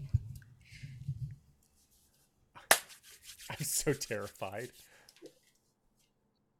What we didn't get to see was how Calum sealed Caius. And it's a funny story. Did you know that the 9th level ability Imprisonment isn't concentration, it just happens? Right? So, Calum had stored Caius away in a scabbard, casted a animate object on the scabbard to turn it into a creature, and then imprisoned the scabbard somewhere. So you turn him into a flea, a tiny flea, and then you put the flea in a box. I put that box in another box, and then I shipped it to myself, and then I smashed it with a hammer. So when the casting of animate object goes away, the object is still there because it's considered worn by the creature. So you basically put him in a straitjacket and made it so that the straitjacket cannot be moved in space. Correct. I haven't really decided on which of the imprisonments that he put him in, but it might be something funny like the maze, because then that means you have to go and find the demi-maze, the demi-plane maze that you can't scry or use divination magic in or teleport into. That's and a then good option. find him inside the maze by rolling several intelligence checks. Okay, alternatively, though, not to poo-poo the plan, a trapped creature would then need to make a roll to escape that, correct? No, they're just trapped there. The maze? The maze is at the end of the turn. They have to Maze itself is another spell that you have to keep rolling to try to get out of. Imprisonment is like the end-all be-all. You're not going anywhere. Fair. You're going nowhere. And then I put that maze in a demi-plane inside of a little orb. Well, so one of the components for said imprisonment is a tiny miniature of the prison. So I put that tiny miniature of the prison in several demi-planes that you're going to need to search. Uglon to make it. Get Uglon and Cat to make you a tiny prison palace. Welcome to my tiny prison palace. Speaking of villains, do you all have a most despised character? If so, whom? Stenfazeno! Oh, I thought you were gonna say T. Oh no, Tifa would be for. Tifa's for Archon. Yeah, for Archon. God,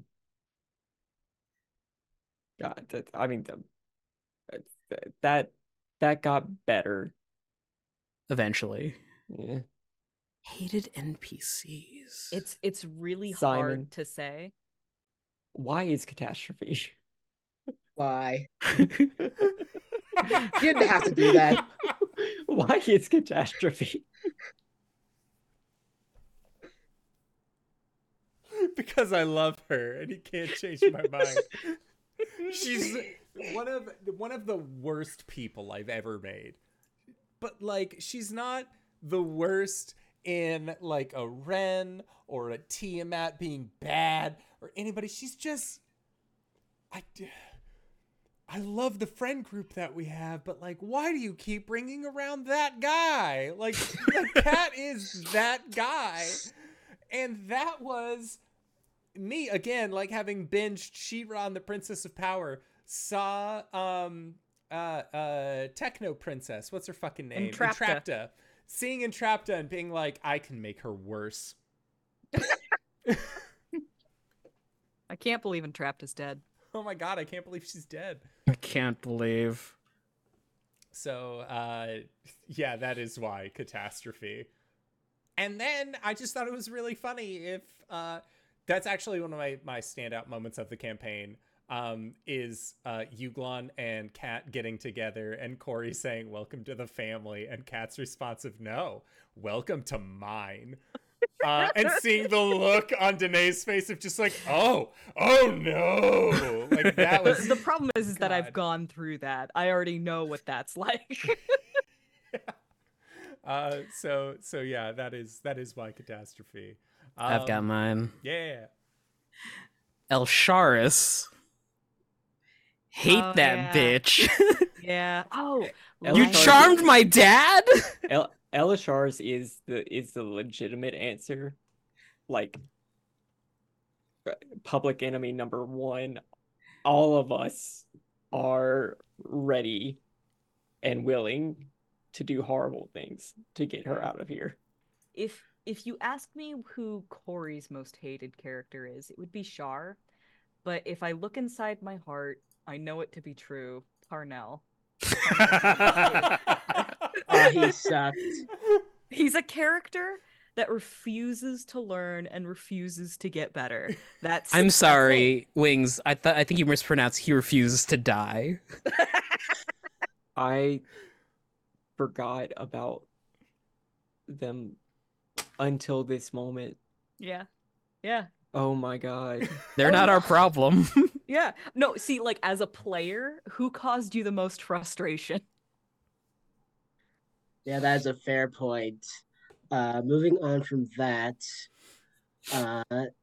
So for Simon, yeah, what story or character moment were you nervous preparing or introducing that turned out great when it wound up being played out? Oh, all of them, I would say. As the GM, I know it's tired at this point to say, but I never did this before.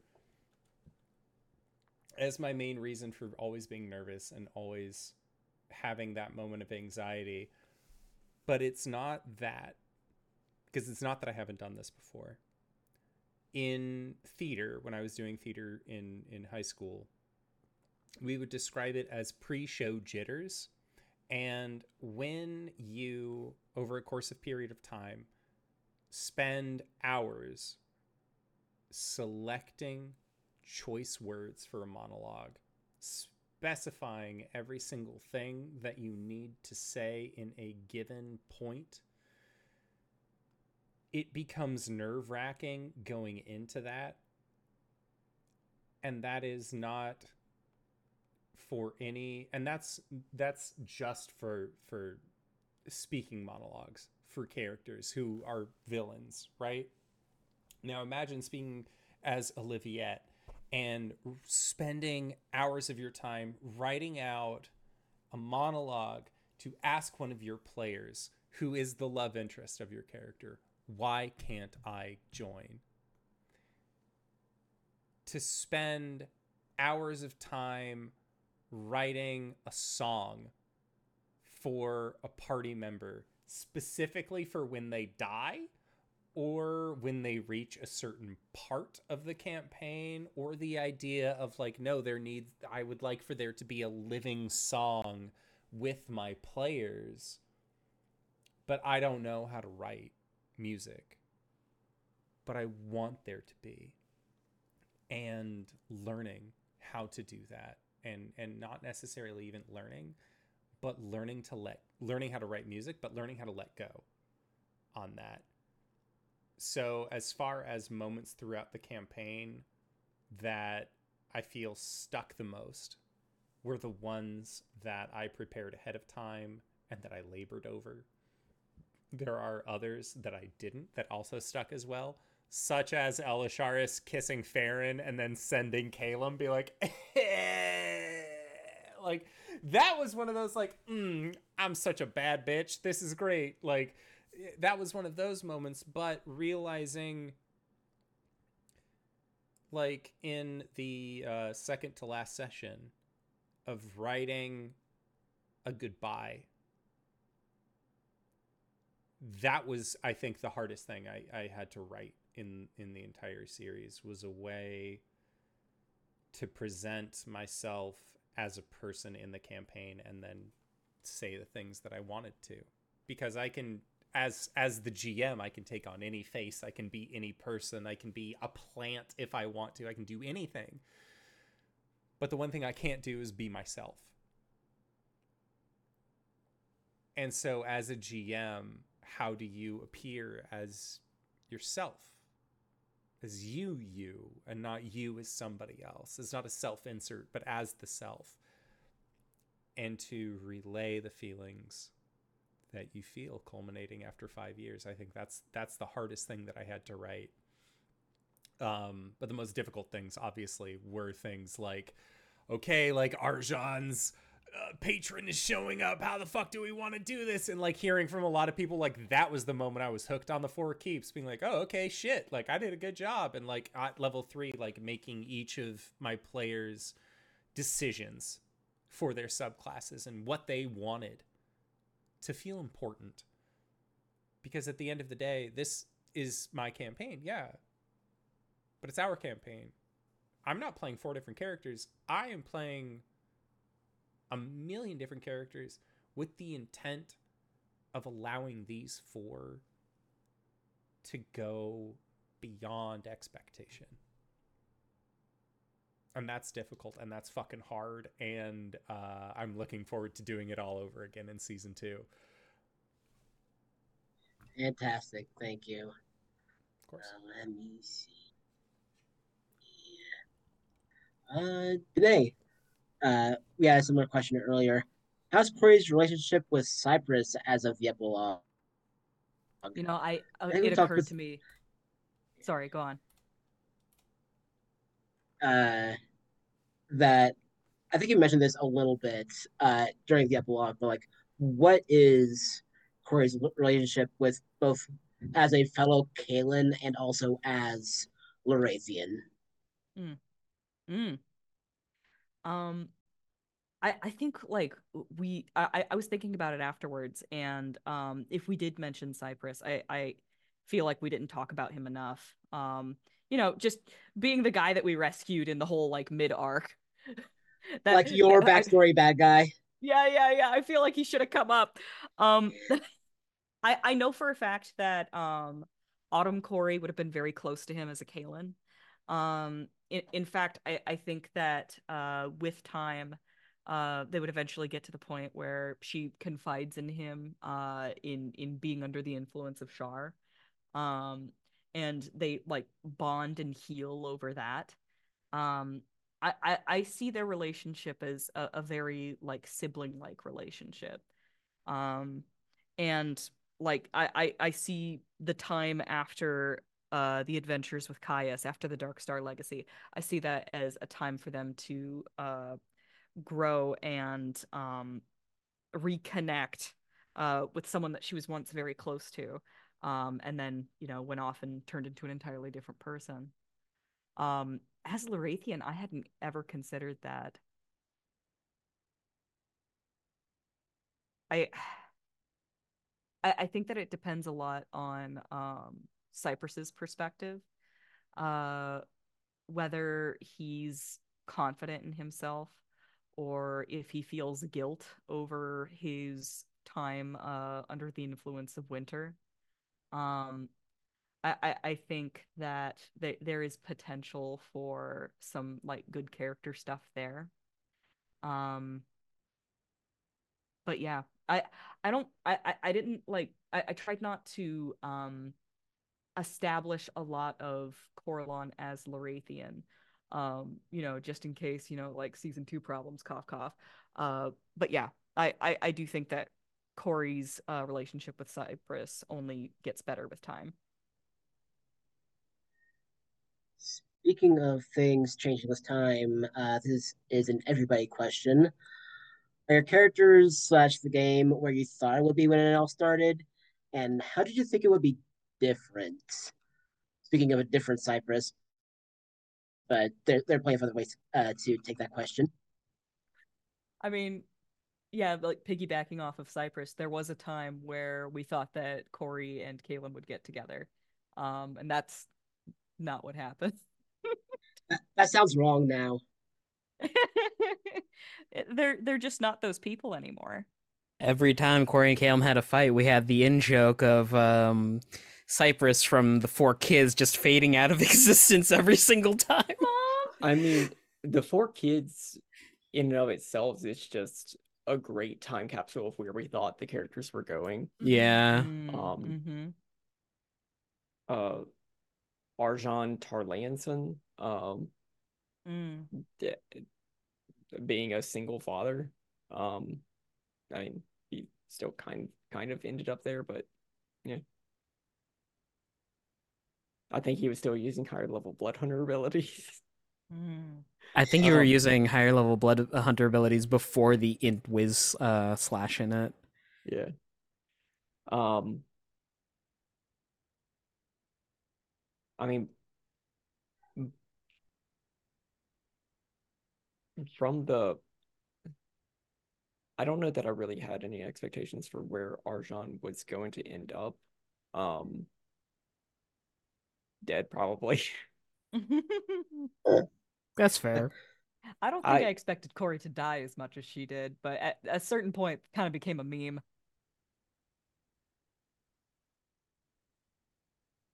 I made a blood hunter. I knew that he was gonna die. I expected him to stay dead. If you scroll back far enough in Simon and I's chat, you will find the explicit use of me saying trust, trust, trust 3 times in a row. Because everything that has almost everything that happens to Calum, I have trusted Simon with. So Aww. I have where did I expect Calum to be? I don't even know. Like, I'm so happy where he is now, though. Oh, absolutely. It's great. Gwen, I know there was a halfway through the game when Gwen became the chieftain. There was a point where I had to have a conversation with Simon of being like, well, why wouldn't she stay? I don't like she would have a responsibility. Like I thought she was.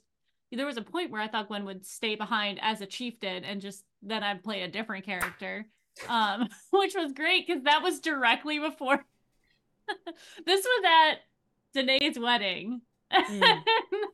Right before this was happening maybe 2 months before Danae's wedding, and at Danae's wedding was when I showed the very basic version of the Four Keeps intro that had Gwen, LB Hackemup. And so LB's just like, I don't know if I'd stick to Gwen. And I was like, hey, I need to know now. maybe she sticks around.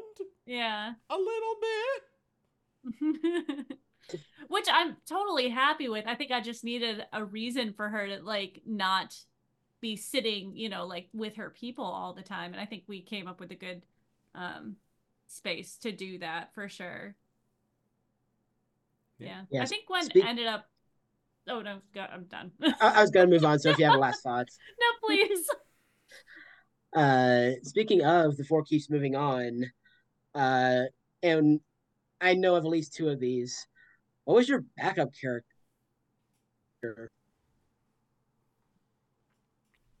Oh, I have it. I can pull up a D&D Beyond. Well, it was first off, did everybody have a backup character? We saw Alberjon. I didn't have a backup character until because the first time that Corey died, it was a narrative decision. She didn't die mechanically for the first time. And that gave her several lives to work with as she burnt seasons. My backup character was going to be a Shatter Kai sent to go kidnap Calum. Yeah. Named Nixaya. Yeah, the way Simon reincorporated that was a lot of fun. I guess if I did have an actual backup character, I'd piggyback off of the Alberjon thing and play Viper. Trying to find a cure for Sulong. My character was Vatu, the Ribbon Maker, a fighter rogue Goliath. All right. And I was toying with the idea of a Blood Hunter werewolf, Lyric Silvermane, who has since made some appearances in Tyrant Security, where his son Coda was a bigger character. But he also did get some shout-outs in the Four Keeps after making an appearance there. This backup party is wildly different. The vibes are unbelievable. That's a nice and simple one. Also circling back to Gwen leaving would have poor timing. Was there like a great campaign moment that just had some really weird or even bad timing? Okay. I have one. I think I might need to say mine first. Go yours first. I want to say I also can contribute to this.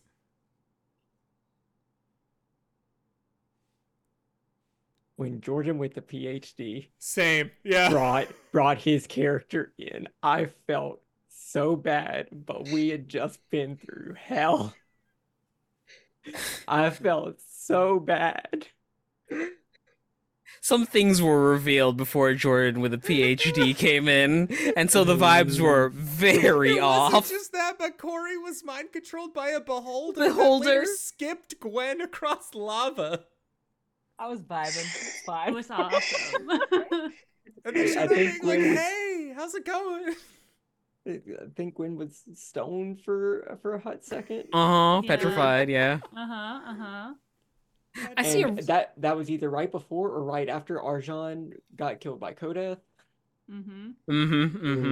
Yeah. Like, oof. You could not pay me to be in Jordan's shoes at that moment. You took it like a champ, though. He didn't want to. Oh, absolutely. He didn't want to be paid to be in his shoes either. He was paid? No. You guys got paid? I loved his character though. Yeah, his character was great. I really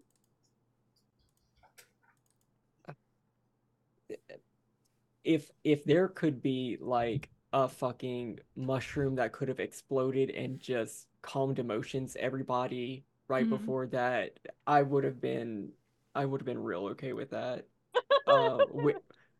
we, I think we needed an excuse for our characters to like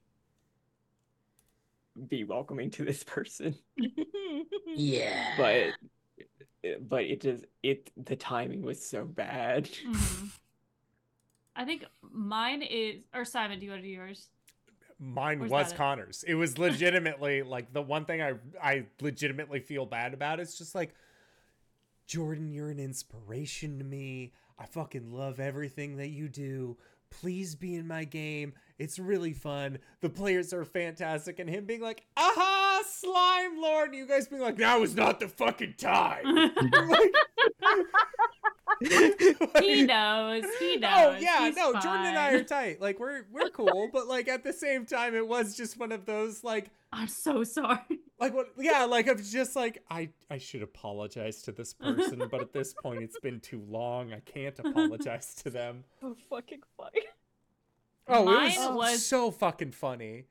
The only time that Simon betrayed my trust. And because as a player, I was like, I trust Simon. He's giving me signs. Okay, cool. And it's when Caleb got fucking abducted by Jimmy's character. That was gonna be mine too. In a time when Gwen was super protective of Caleb, I was like, you were giving me signals as the GM. I mean, like, look, it's okay. Just stay behind. And I'm like, okay, I trust you. And then he got fucking kidnapped, and I was like, fucking great, Simon. This is fantastic. Make me betray my character, betray my trust. To be fair, I was supposed to be gone for 2 weeks. Yeah. That was Yeah, right. he had at that point, I know. I know, but I also still look. There are a lot of moments in this campaign that I am proud of. There are a lot of moments in this campaign, a good handful of them, that I'm like, I should have done that way differently. And it's okay. It was a thing where a character, it needed to happen, and I understand as a player. And there have been so many points where it's not like you broke my trust forever, but like that was just one that stuck with me. Where I'm like, this motherfucker.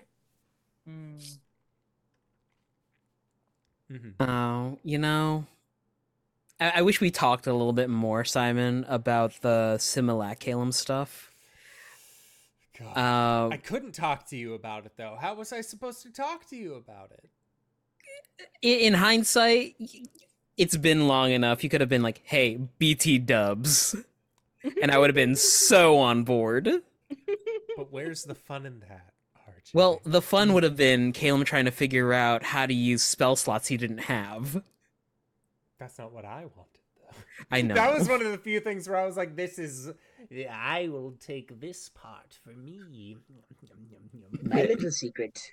There is something to be said, though, about allowing your players to be a co-conspirator. Yeah.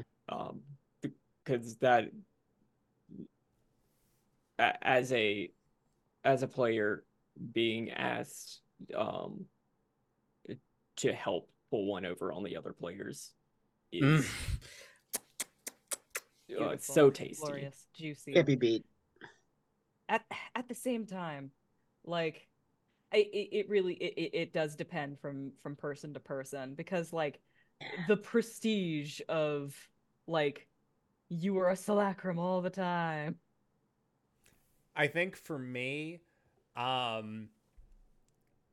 when we first started this and RJ was like, I want to be a lich, in my mind it was, how can I get him to be a lich during the campaign? That's not just like a god did it, because gods don't make liches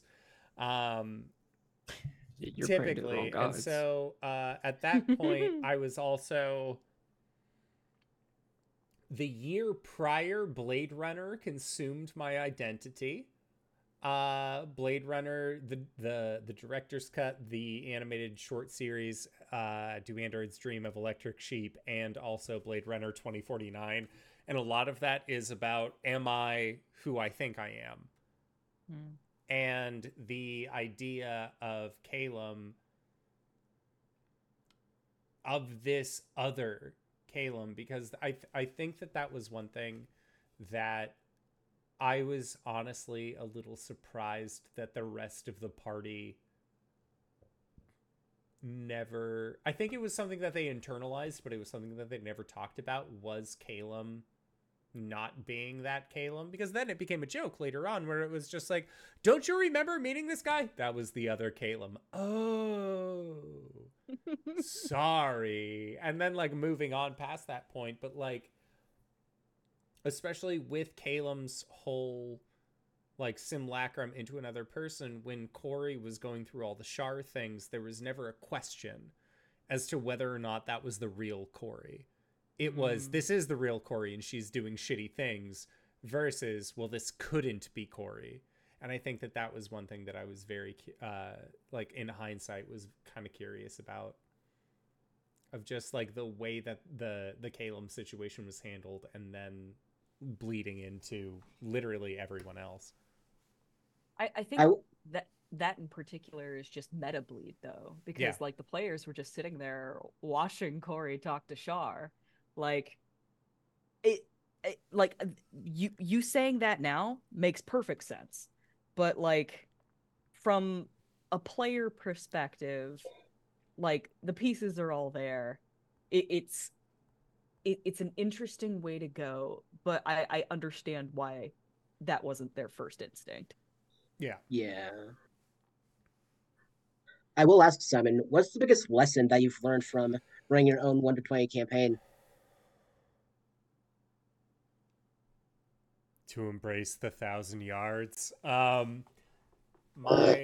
lesson, and this is a lesson that is learned not from a level 1 through 20 campaign running it, but on the back heels for running this campaign. Running this campaign was on the back heels of playing in a level 1 through 20 campaign. And for me,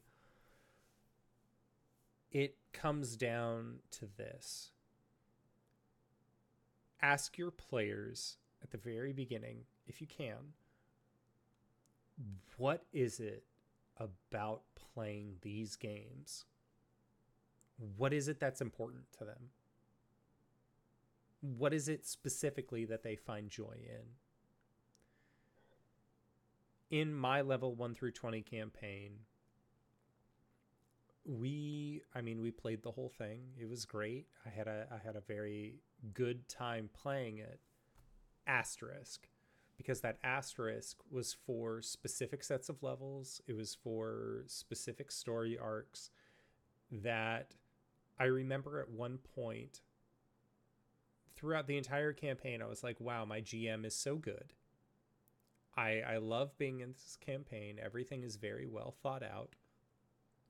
And then my GM and I would talk about like crit roll and the long since ended dice camera action and the C team and other games like that.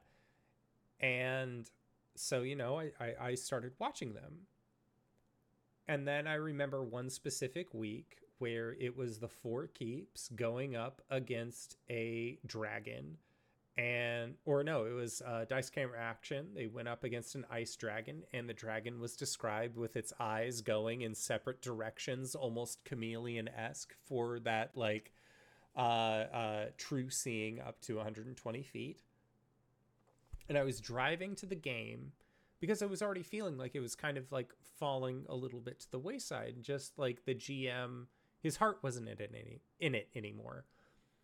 And I told my partner, I was like, when we get there, because I knew that we were going into a dragon fight, I will bet you Taco Bell on the way home that when our GM describes this dragon, it will be an X-way with the eyes going in various directions. We get there.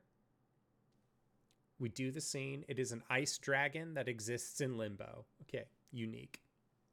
The ice dragon has the hull of a ship that it is using as its treasure trove. Crit roll season 1, the ice dragon that they fought in the Draconian homeland. That was a thing that it had brought to this mountainous terrain as a trophy. We go up to fight this monster. The GM, the dragon's eyes move, blah, blah, blah. And like, I realized that he was giving us an experience. Yes. But it wasn't his.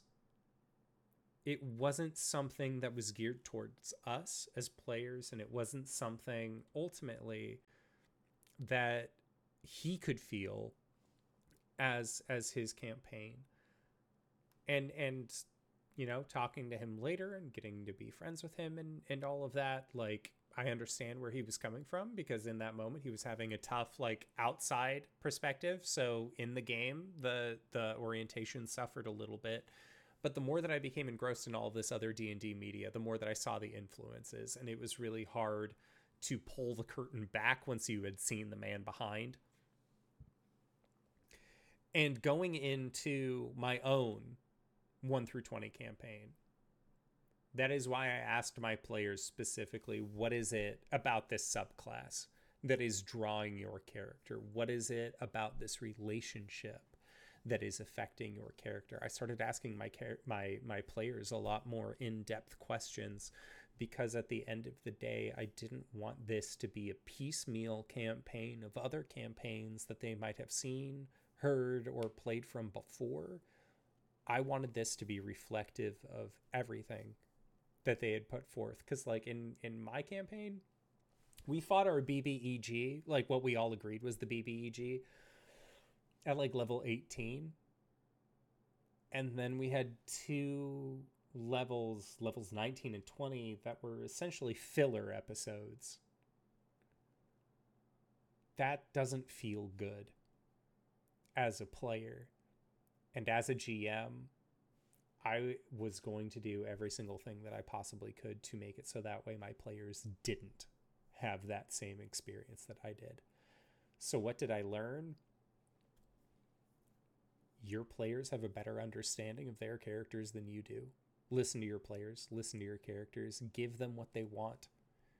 Give them what they want, and they will respond in the surprise Pikachu face of just like, Mom, Dad, I want a race car bed for Christmas on Christmas. Here is your race car bed, child. Oh my God, who could have foreseen such a circumstance? Like, that is what running for these players has been, tell me what you want, I'll give it to you. I'll do exactly what you want me to do. I'll put my own spin on it, but, like, listen to your players and go into a story knowing how it ends. Yeah, that's a lot of big takeaways from this and the other Knights of the Courtyards for me, where it's like, yeah, I'm in a level 1 through 20 game and I'm having fun. Asterisks. And there are things that my game is doing. It's like, again, I'm having a great time, but there are things that's like, okay, were I to do something similar? Yeah. Speaking of other games, all of you have played other games and other systems while playing Four Keeps. How has the experience provided perspective on 5e? Were there any tricks to collaborative storytelling that was picked up elsewhere? Oh boy. I've started playing a lot more narratively driven games recently, instead of like the combat crunch. And the things that I had to take away from that is, I think I've also brought it to a lot of the other games that I've played, is that you can both min-max and be really into the narrative. Like, be the combat character you want to be in combat, be the narrative character you want to be in the narrative. Just don't be the perfect person, you know? Have your flaws and expand on that, because that's what makes good storytelling.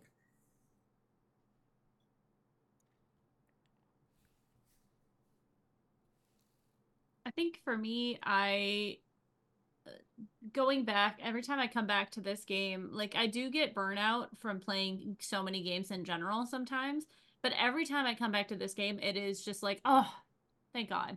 And it's so chill just because I love these people and the characters and stuff. And I think that I most want in my other games what we have here, as far as like the ability to role play the way that we do, and being so invested in moving the story along ourselves, and like we're not waiting. Like, as a GM, I was reflecting on some of my other campaigns and stuff. I'm like, God, I wish my players would have more agency and do more things. Like, I understand that I've given you a path to go on, but you don't have to follow it like linearly. You can do other things. So I want to try to encourage that from my players, and in other games be able to like have those role play moments and not have it be like, oh, it's just one scene and then, you know, we're done. Like it just that is what I love the most about this group in this game, because it is just the story is given to us, but we do drive it, which I really like. I'd say that the thing that I've learned, I've also been playing a lot more narrative games. Which, like, when you play more narrative games, there's less like attention paid to the mechanics, and more just like downtime interaction between characters. And I've found that like sometimes the character just takes over and says things that surprises you. And learning to like let go of the wheel a little bit, stop trying to like have a stranglehold on my character and knowing exactly what every turn that they're going to make. I think that's what has what I've really learned from other game systems. And a place that's exemplified in Four Keeps is Summer Corey turning into a rebel. Like that was not on the table at all. She was supposed to become the like embodiment of Lorathian. Like they were supposed to go on and be the sun god, you know? And now they're wearing a leather jacket, smoking and riding a motorcycle into the sunset. Um, yeah. Just let your characters be who they are. I'll go a little bit more specific. Uh, the stuff that's on your sheet in 5e is very specific about how it works and how it affects the fiction of the world in a particular moment. Um, other games, other games like uh, Urban Shadows, Powered by the Apocalypse, the moves in the game are broader descriptions of how the story and the narrative is going to be affected because of the use of that move.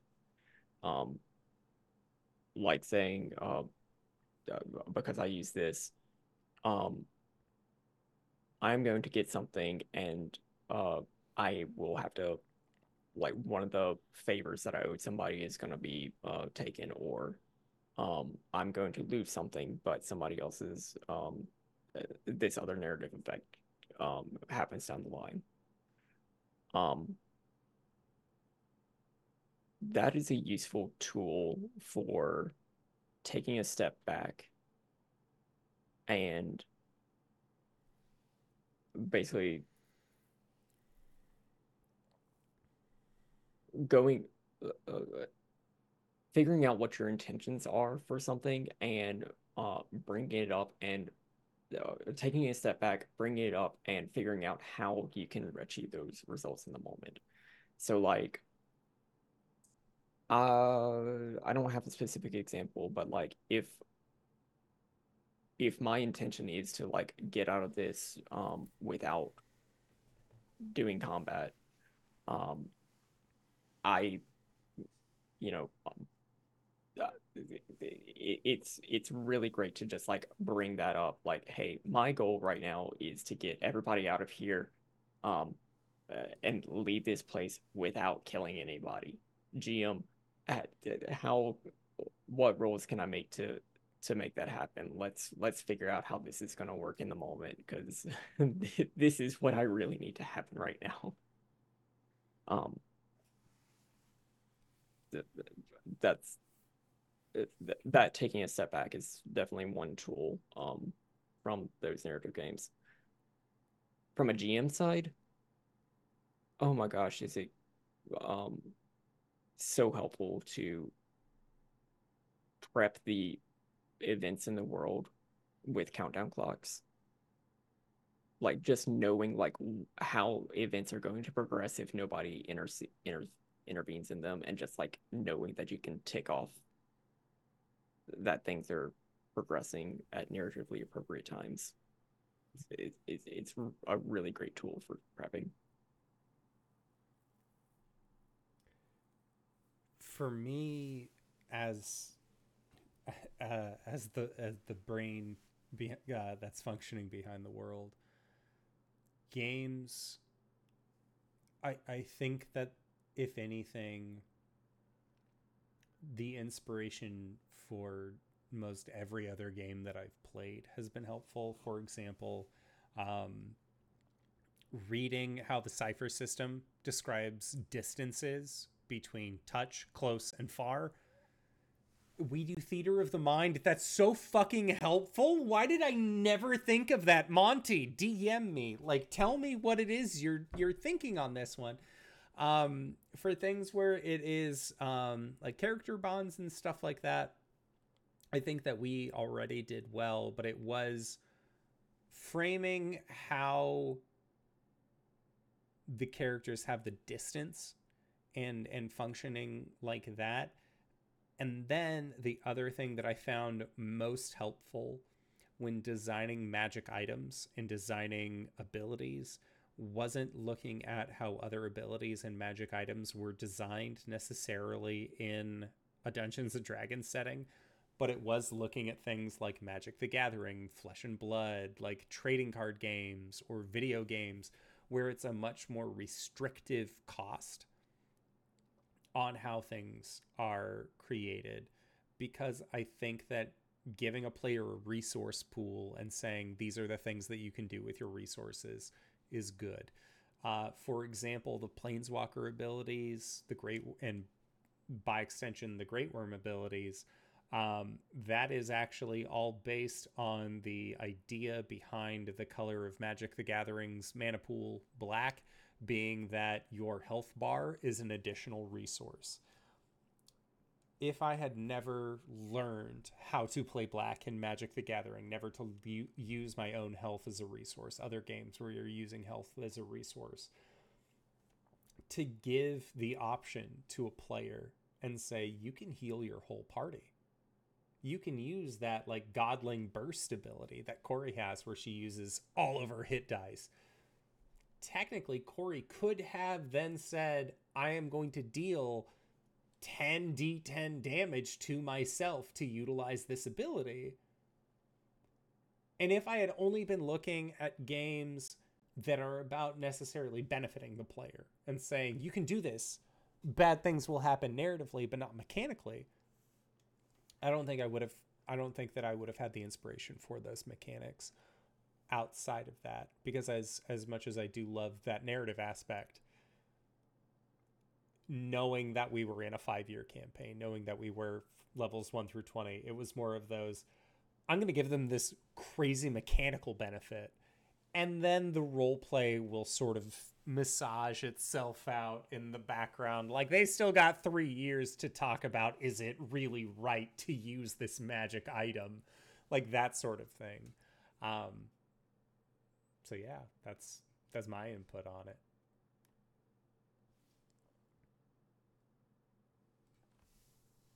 Okay, moving on to something a little bit. I love the artsy stuff, but to lighten it up a little bit, what's one moment where the dice gods love you or have the ways worded, or where the dice gods have demonstrated their displeasure? Every single time Caleb rolls a dexterity skill check Or initiative. or initiative, Yeah. it's always a 1 or low enough. But the dice gods giveth in the clutch guiding volts that nat 20. Hit dice, history checks. Hit dice are what led me to have the least amount of hit points out of everyone in the party, being the paladin, and also there's a wizard in the party. And I had the least amount of hit points out of everyone. I'm never rolling for hit dice again. I never have bad rolls, but the best rolls that I have were when I was fighting Talos, and I kept coming back after I hit that 1. Oh, it's great. It's so good. You can't kill me. Any crit I ever smited was a blessing.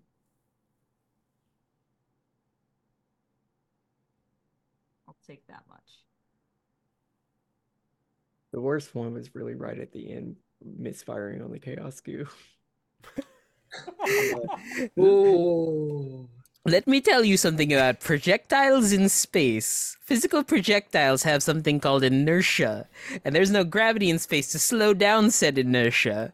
That Chaos Bolt is going to mess up a farmer's day one day. Just randomly. No, I remember that there was like a solid month and a half where Cyber, you couldn't roll above like a 10. Oh yeah. When did the blood chalice become a thing? Oh, like level 2. Episode 8. Yeah. Blood Yeah, Chalice it has was been it around was for- real yeah. early. It didn't help. Fucking I felt in retrospect I did feel bad about it, but underneath Sir Cellier using the Nevermore spell on that one creature while it having vulnerabilities and then stealing the nat 20 from the blood chalice. Yeah. I remember you being like, I steal it, and Cyber was like, yeah? And you're like, it'd be really cool if I could use it right here. And he's like, okay. There was a trust that happened at that point of just like, okay, I realized what I did. Yeah. What was everybody's favorite story arcs?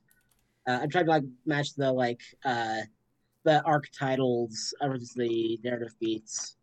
But yeah, like what's the like a specific chunk of the campaign where you're like, oh yeah, a lot of fun stuff was happening there. Abyss. I'm proud of Abyss.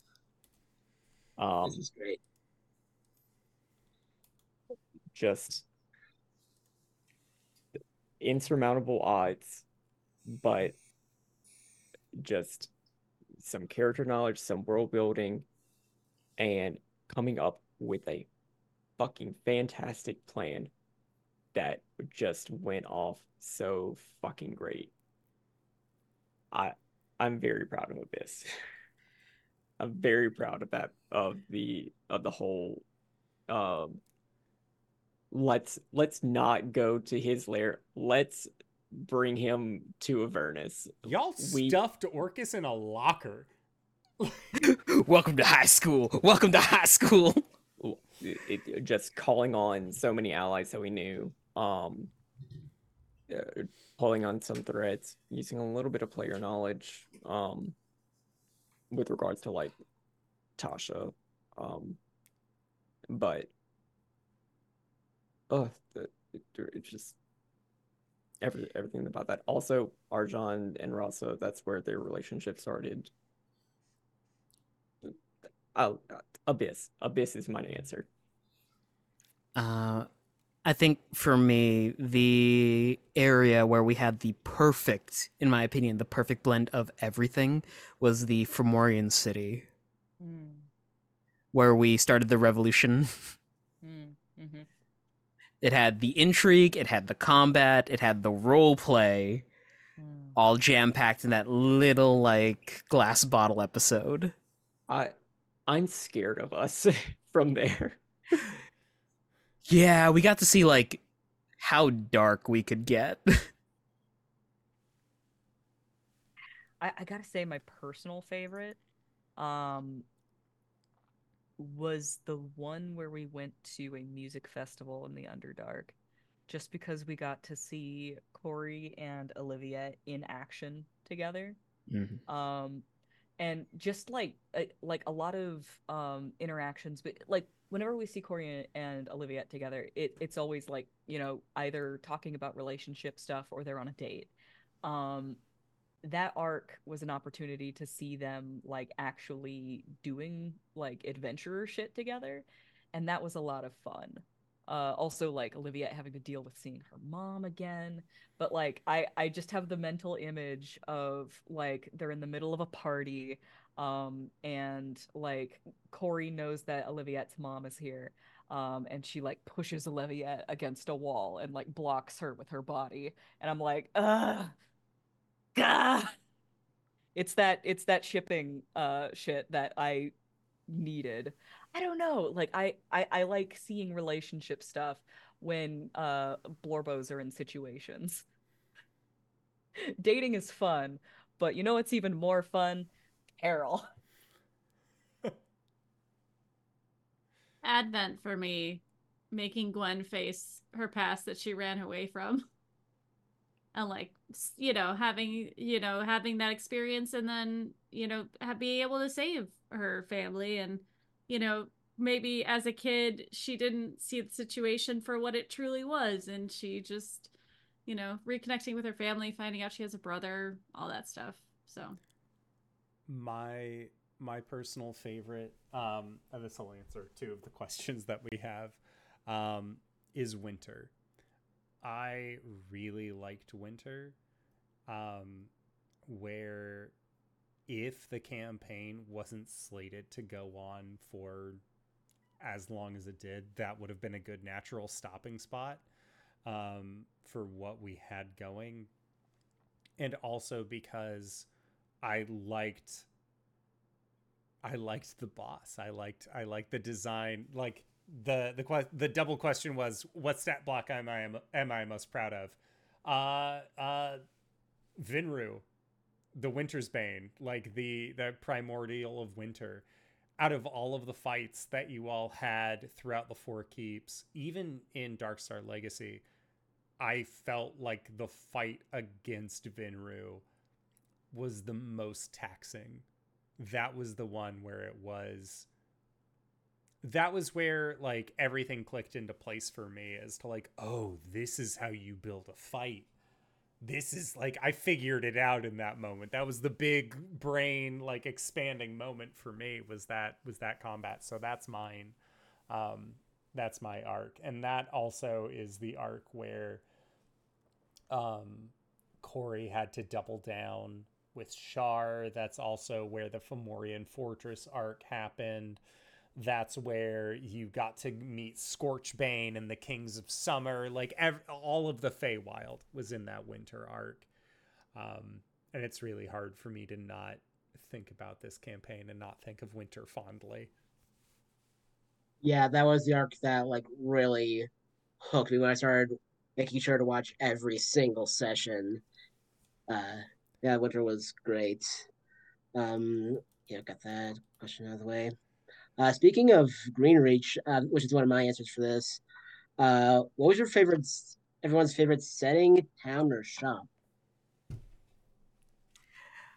Honestly, we harp on it, but I really do adore things that make you say wow. Things that make you say wow yes, is hands down. absolutely. Every single time we enter, there is a new horror to behold in the entrance of Arillo Thread Twister. Yes, absolutely. I was always waiting on bated breath for every time somebody walked into a things that make you say wow. What was one of them where he just came out of the frog? Yeah, that was like the third things that make you say wow. Yep. And then apparently one of the things, like, you just hear screaming in the background as one of the Arillos is getting dragged away as his exit. Yeah. And then a new Arillo shows up. Yeah, another one walks in. Sorry about that. Oh, God. The Olero was also a highlight. Mm-hmm. I just liked going into things that make you say wow, and then going into the depths. And going into the Rick and Morty style, there are like a billion different Sigil. out. Yeah. Sigil. My favorite was one that y'all never went to, and I tried getting you all to go there so hard, but it's, as a GM, I was like, oh, maybe. It was the floating town of Promise that existed between Alira and the place where you would then go underneath to go to the Kadrim Empire. Right. Oh, that's so cool. It was a city that was built of floating ships that had all been moored next to each other, and there was a bar called the Bark's Bite. And the Bark's Bite was owned by a shifter with a mean streak a mile wide. And like I had like this whole place figured out and sorted. That's where the song, when you guys ended up going to Paradise, came from. It was originally going to be in Promise. or Prospect, and then you guys just were like, ah, fuck that place. We're going way past it. Teleport magic, baby. And I was like, oh. We decided to help out at a civil war. Okay. Make it a season 2 problem, bruh. Yeah. I want to go. That sounds cool. Prospect's a great town. A season 2 prospect. Oh. Woohoo. Speaking of things that didn't play out. I like Verstein. Oh yeah. But I mean, Verstein was great. It's homie.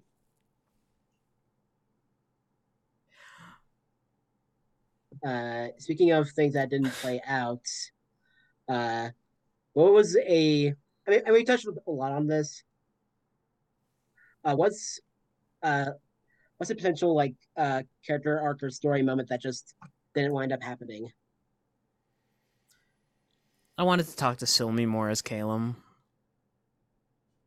We had little mementos for each other, because I think I gave Silmi a glass orb with her and Kefris in it, and she gave me Matryoshka dolls that I still have. Mine is the fucking catnap coming back. I had that in my bag for so long, and then it got stolen, and I was like, this is one of those things that as a player I was like, this is gonna come, I'm gonna, at the opportune moment, this is gonna come, I'm gonna poison somebody and make him fall asleep, and it's gonna be like, you know, a year and a half later, nobody remembers that I have this, and then everything got stolen and I never got to use it. I'm still mad about that, Simon. It's been 4 years. Season 2 problem. Yeah. I feel like I established Corey having a problem with her winter season really early on. And I would have liked for her to eventually like come to terms with that and be like, you know, winter isn't okay. It's okay to be sad, you know, like for her to have like a toxic positivity arc. But like, you know, we just went a different direction. It's not a road we went down, but it was like something that I had planted seeds for ahead of time, and it would have been neat to see play out.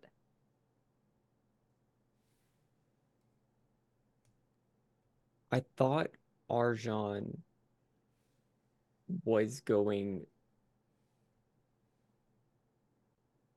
to find the Smiling Man earlier, and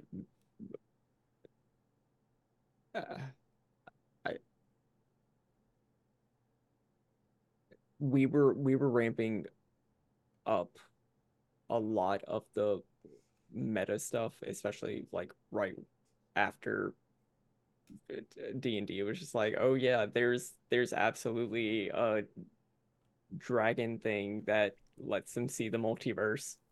So I thought since we had already been seeding like the Smiling One, that he would show up before the end as this like this thing that we were chasing but really couldn't understand. And the fact that there were other Cadron gods that the other players could possibly lean into and have Arjan interact with in that lead up would have been difficult. It probably would have taken a little too much effort. It may have been a little definitely distracting from the story that we were going on.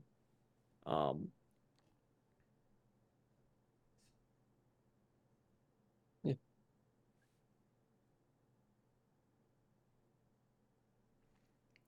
We're pretty much at time. We'll do 2 more do we want to join? questions. Great. I'm going to pick a heavy one because I have to take a quick bio break. So it's not uncommon for actors inhabiting roles for extended periods of time to experience character bleed. You have experience with that? And if so, what influence did it have on you? What steps did it take to mitigate it or prevent it in the future? It's not so much character bleed as mannerisms, but I did explain earlier in the stream that Danae did catch me writing words down with my finger on a table, And I believe the first time we went to Gen Con, we were staying over at LB's, and Lauren, well, our dear friend Ren Reckless, was staying over as well. Yeah. And I think we've had like a couple of beers, and Lauren just like decided to change in the living room, and I just immediately spun around and looked the other way, and and Danae was just like, "You just went Calum there." There's a lot of moments where I just like say that you're acting like Calum, when I think it's really more like the other way around. Like we put a lot of ourselves into our characters.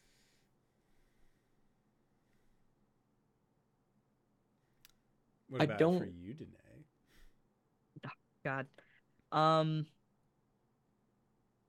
Somebody else go first. I need to think. I need to think about it more. Well, I was gonna say that I don't remember having Arjan bleeding be a problem here. There have definitely been games that I've been in where I have experienced character bleed, and it's been really like really tough. But I don't think that there's been a moment where the bleed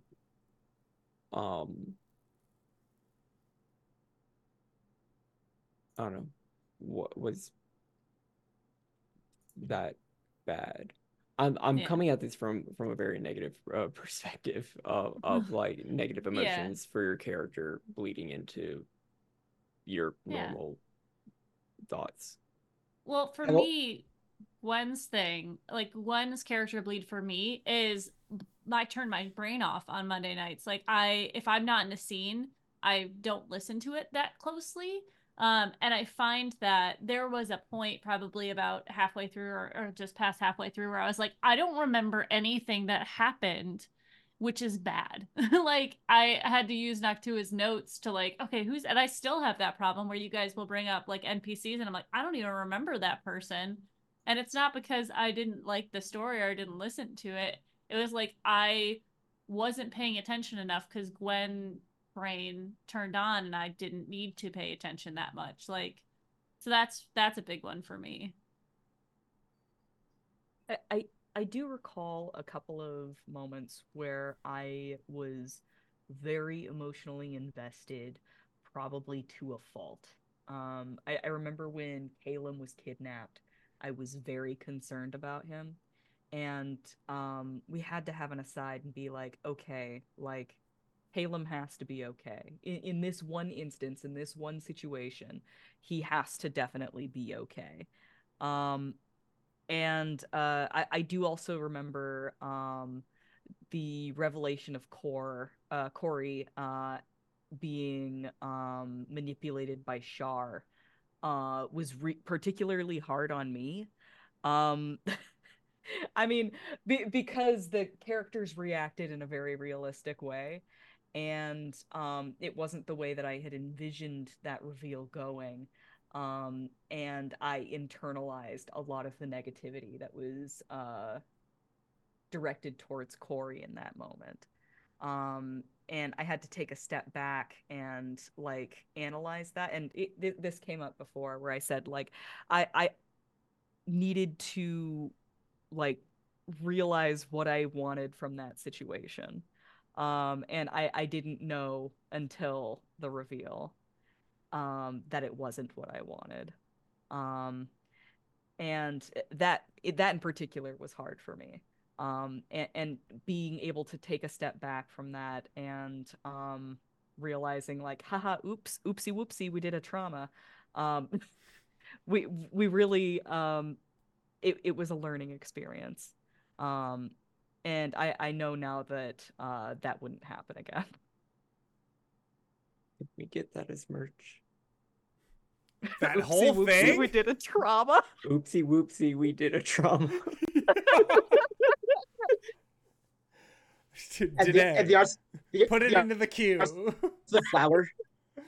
As the GM, I am going to do the opposite of all of these players, and say regrettably, I did not have player or GM bleed because I was thinking about things very much as you would looking down at a battle map. So when there were situations like Makoth, like Shar, like these other things, after the session ended, I went, good, that's done. And then there was a hard cutoff, and I stopped thinking about it. And it was because of the situations like those that then my players were having a bad time, and I was like, what? Oh, shit, right, yeah, that thing that happened. You're right, that was bad. And, like, I think that ultimately a little bit of bleed isn't necessarily a bad thing. I think that it can be healthy. That being said, your dungeon master, to your dungeon masters, your players are not your therapist. And to your players, your dungeon master is not your therapist. There are a lot of things that happen throughout an extended campaign that are rough and that are difficult. And I think that if you are friends, and I think that if you have a good dialogue with each other, that you can broach in a understanding way. But with that being said, you also need to have, if you see somebody that's having a bad time, you should try and have the emotional maturity to be like, hey, somebody I care about is having a bad time. What's up? And then if they say, oh, it's because of the game, you can at least like double back and figure out what that's about versus being like, they seem like they're having a bad time. That fucking sucks. Anyways, what was I doing over here? Like, being emotionally in tune is part of that emotional bleed, I would say. So it's not necessarily like having bad one way or the other. Feeling safe enough to open up about something like that is very important. And I like fostering a environment, a community where you feel safe, or a player feels safe to like go to at least the GM and talk about something like that is also very important. Yes. Let me just look over all these again. Let's see. Yeah, I think let's end on a high note and end with the beginning. What, if any, is your most favorable and favorite memorable moment from A New Dawn, the first arc of the game? Y'all can remember A New Dawn? Zeno, of course I do. I'm sorry. No, my favorite moment was when Caleb was running away and Gwen jumped out of a window to go and like grapple him and be like, "You're not going fucking anywhere." My favorite moment was when Caleb saw Corey face step for the first time, and did a step of the Raven Queen over to her and said, "I can do that too." I was going to say the same thing because it leads into Caleb's capstone ability as a Speaker of the Lost, where he can replicate a spell with a reaction.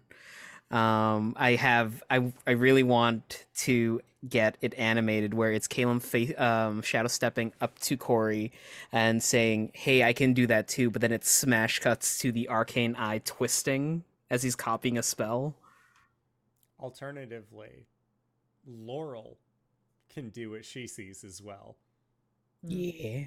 Mm-hmm. Oh, well, Danae took my pick, so please someone else go. Yep, sorry. I legitimately don't remember where A New Dawn ends. So A New Dawn ends as we leave Cert Cellier after the Shroudport. Shroudport, where we headed up to Marysville. Since I poached yours. No, that goes through a whole like 3 arcs. No, it does, doesn't it? Like we don't leave Shroudport until we hit level 3. Mm-hmm. Because we all hit our New subclasses Dawn, there. You meet Peter later. That's Parnell. That's not A New Dawn. No? I think that's arc 2 because we're heading to. That's arc 3. Did we fight the Marin? Or the Scarelock? Meanlock? The meat. No. Those the not in that's the. No. that's the end of it. Like Let me a new check. dawn is like Check the 3 notes. episodes. Noctua says 3 A New episodes Dawn that ends were with 5 meeting years ago, Sten mind you. Fazano. Okay. Meeting Did- Sten Fazano. Did we fight the fish people? No, that was up in Marysville, right? No, No. we did fight the fish people before we left Shroudport. Right, because we did it for the that was one of the Fisher and first his shots. son. That was in Discovery. Dang it. What about that just was gonna be- early game stuff? Okay? Early Okay. game Okay. stuff. Early Yeah. game stuff. Before pre-leaving Shroudport. How about that? Yeah. I will say this. Because I poached Ah. RJ's. No, I got favorite it. I got it. It was the goodbye fight between Calum and Farron. Yeah. Where it was the first to 3, and Calum got at least 1 or 2 hits in, and then Farron was like, haha, action surge. Catapult ball bearings is still like my favorite out-of-pocket move. After that fight, I'm like, God, that was brilliant. You were inspired. The fucking fake out with Micah's. Oh, God!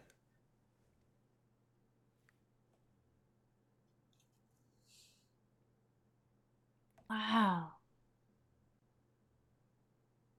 Damn. For those of you at home, what happened in that? What was that?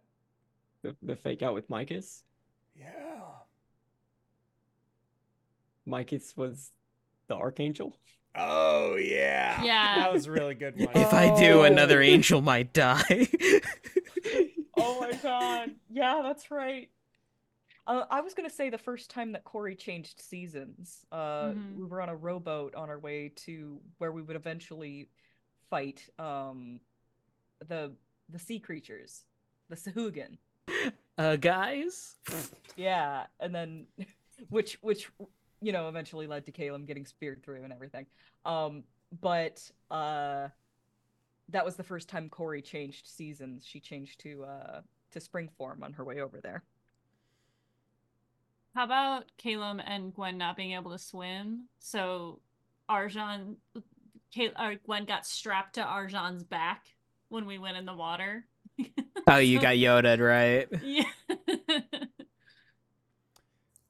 I think if I had to choose my favorite moment, it was you all getting a guy.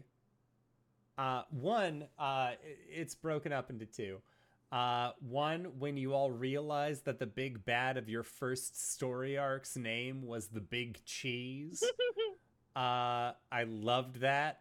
And that's when I was like, oh, that feels good. I can just be shitty about this whole thing. And then the second was you having a guy that you were interrogating, and they asked, what is your group's name? Before we went to break, because it was your group being like, and then we went to break, and then when you came back, we had like 15 minutes downtime in between. It was like, we are the 4 keeps. And there was a lot of like look around like, yeah, that's what we're going with. Okay. Like, to then the last session of the campaign saying, and we play for keeps, with Corey dealing that final blow was just very, again, there are a lot of things about this campaign that are cyclical, that wrap around to early things that we did. And that was one of those things where like I saw it connect after it happened. It was like, oh my God, it's beautiful. I could stare at this all day. And I do. My wallpaper on my computer has not changed in 3 years. What is it? It is the watercolor 4 keeps picture. Oh, mine's the sleepover party. Slumber party's good. Slumber party. Mine is the Lantern Festival. I don't look at my own art. Don't look at me. Jace? I have What, the Raven Queen one? I have prints of the winter one in my office, along with Arjan and Tarlean. That's a good one. Killing me, you guys. I have magnets. I have magnets for merch. You do. A hint of Fae. Yeah, a hint of Fae. We all have mugs that read Hint of Fae. Yeah. I sure don't, do. but I I actually have do other not. mugs. All right, but Levi, do you Yeah, I was have, gonna say. do you Yeah, have any last questions, maybe unprompted from the Or script that favorite you wanna ask? moments. Yeah, what's your favorite moment as well from the early? Spoil us, buddy.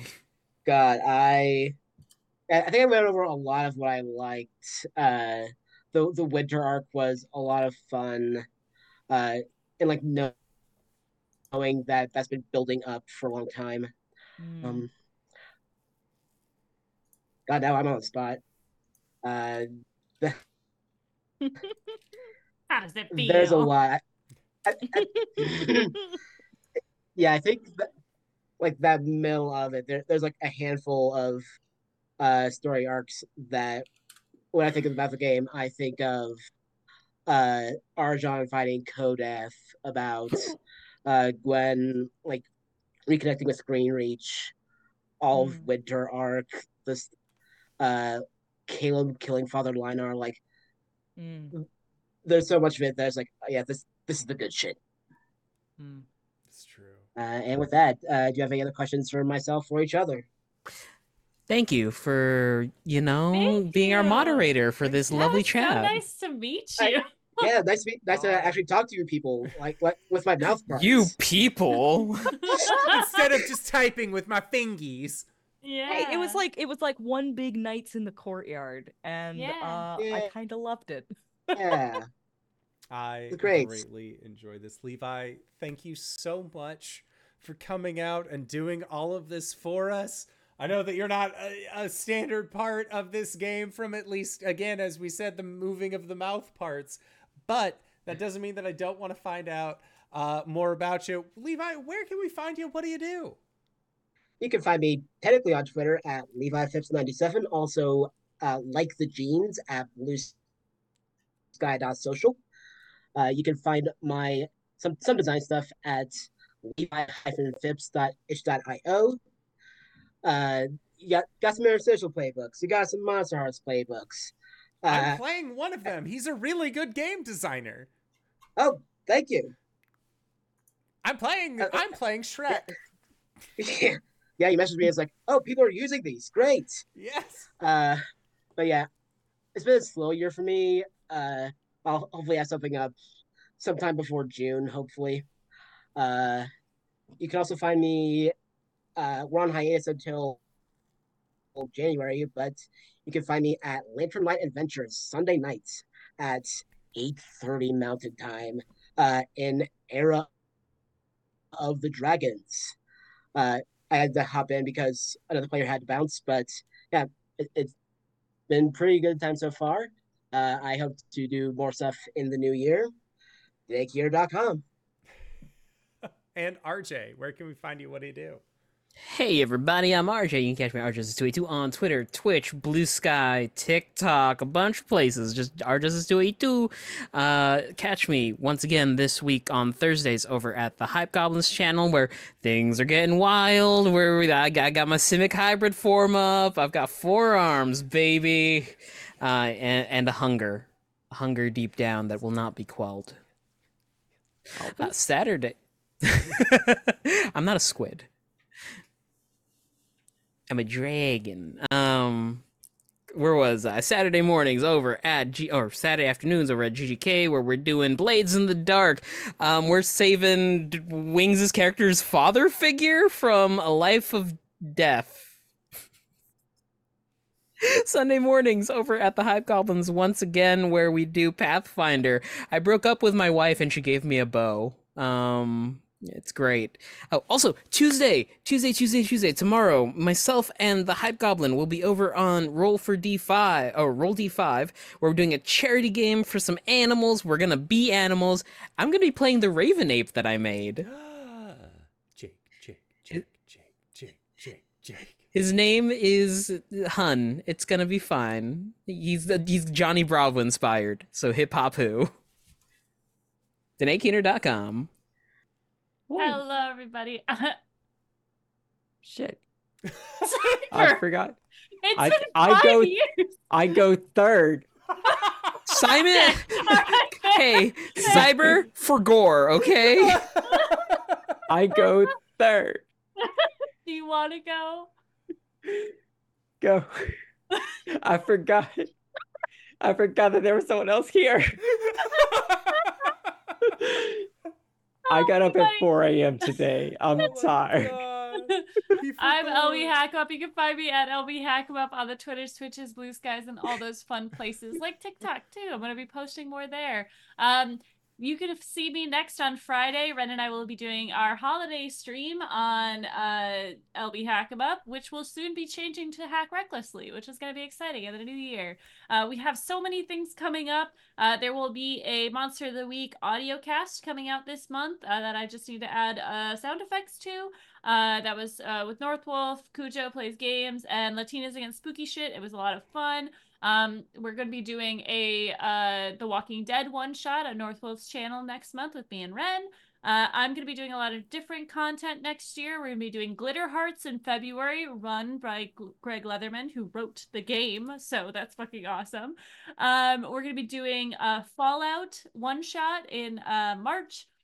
And then in April, I'm going to be doing a Fallout charity stream, which I'm super excited about, as well as doing other Monster of the Week one-shot audio casts, which I love, and maybe some other audio projects that Simon and I are working on that I'm excited about. So stay tuned for that. DanaeKeener.com.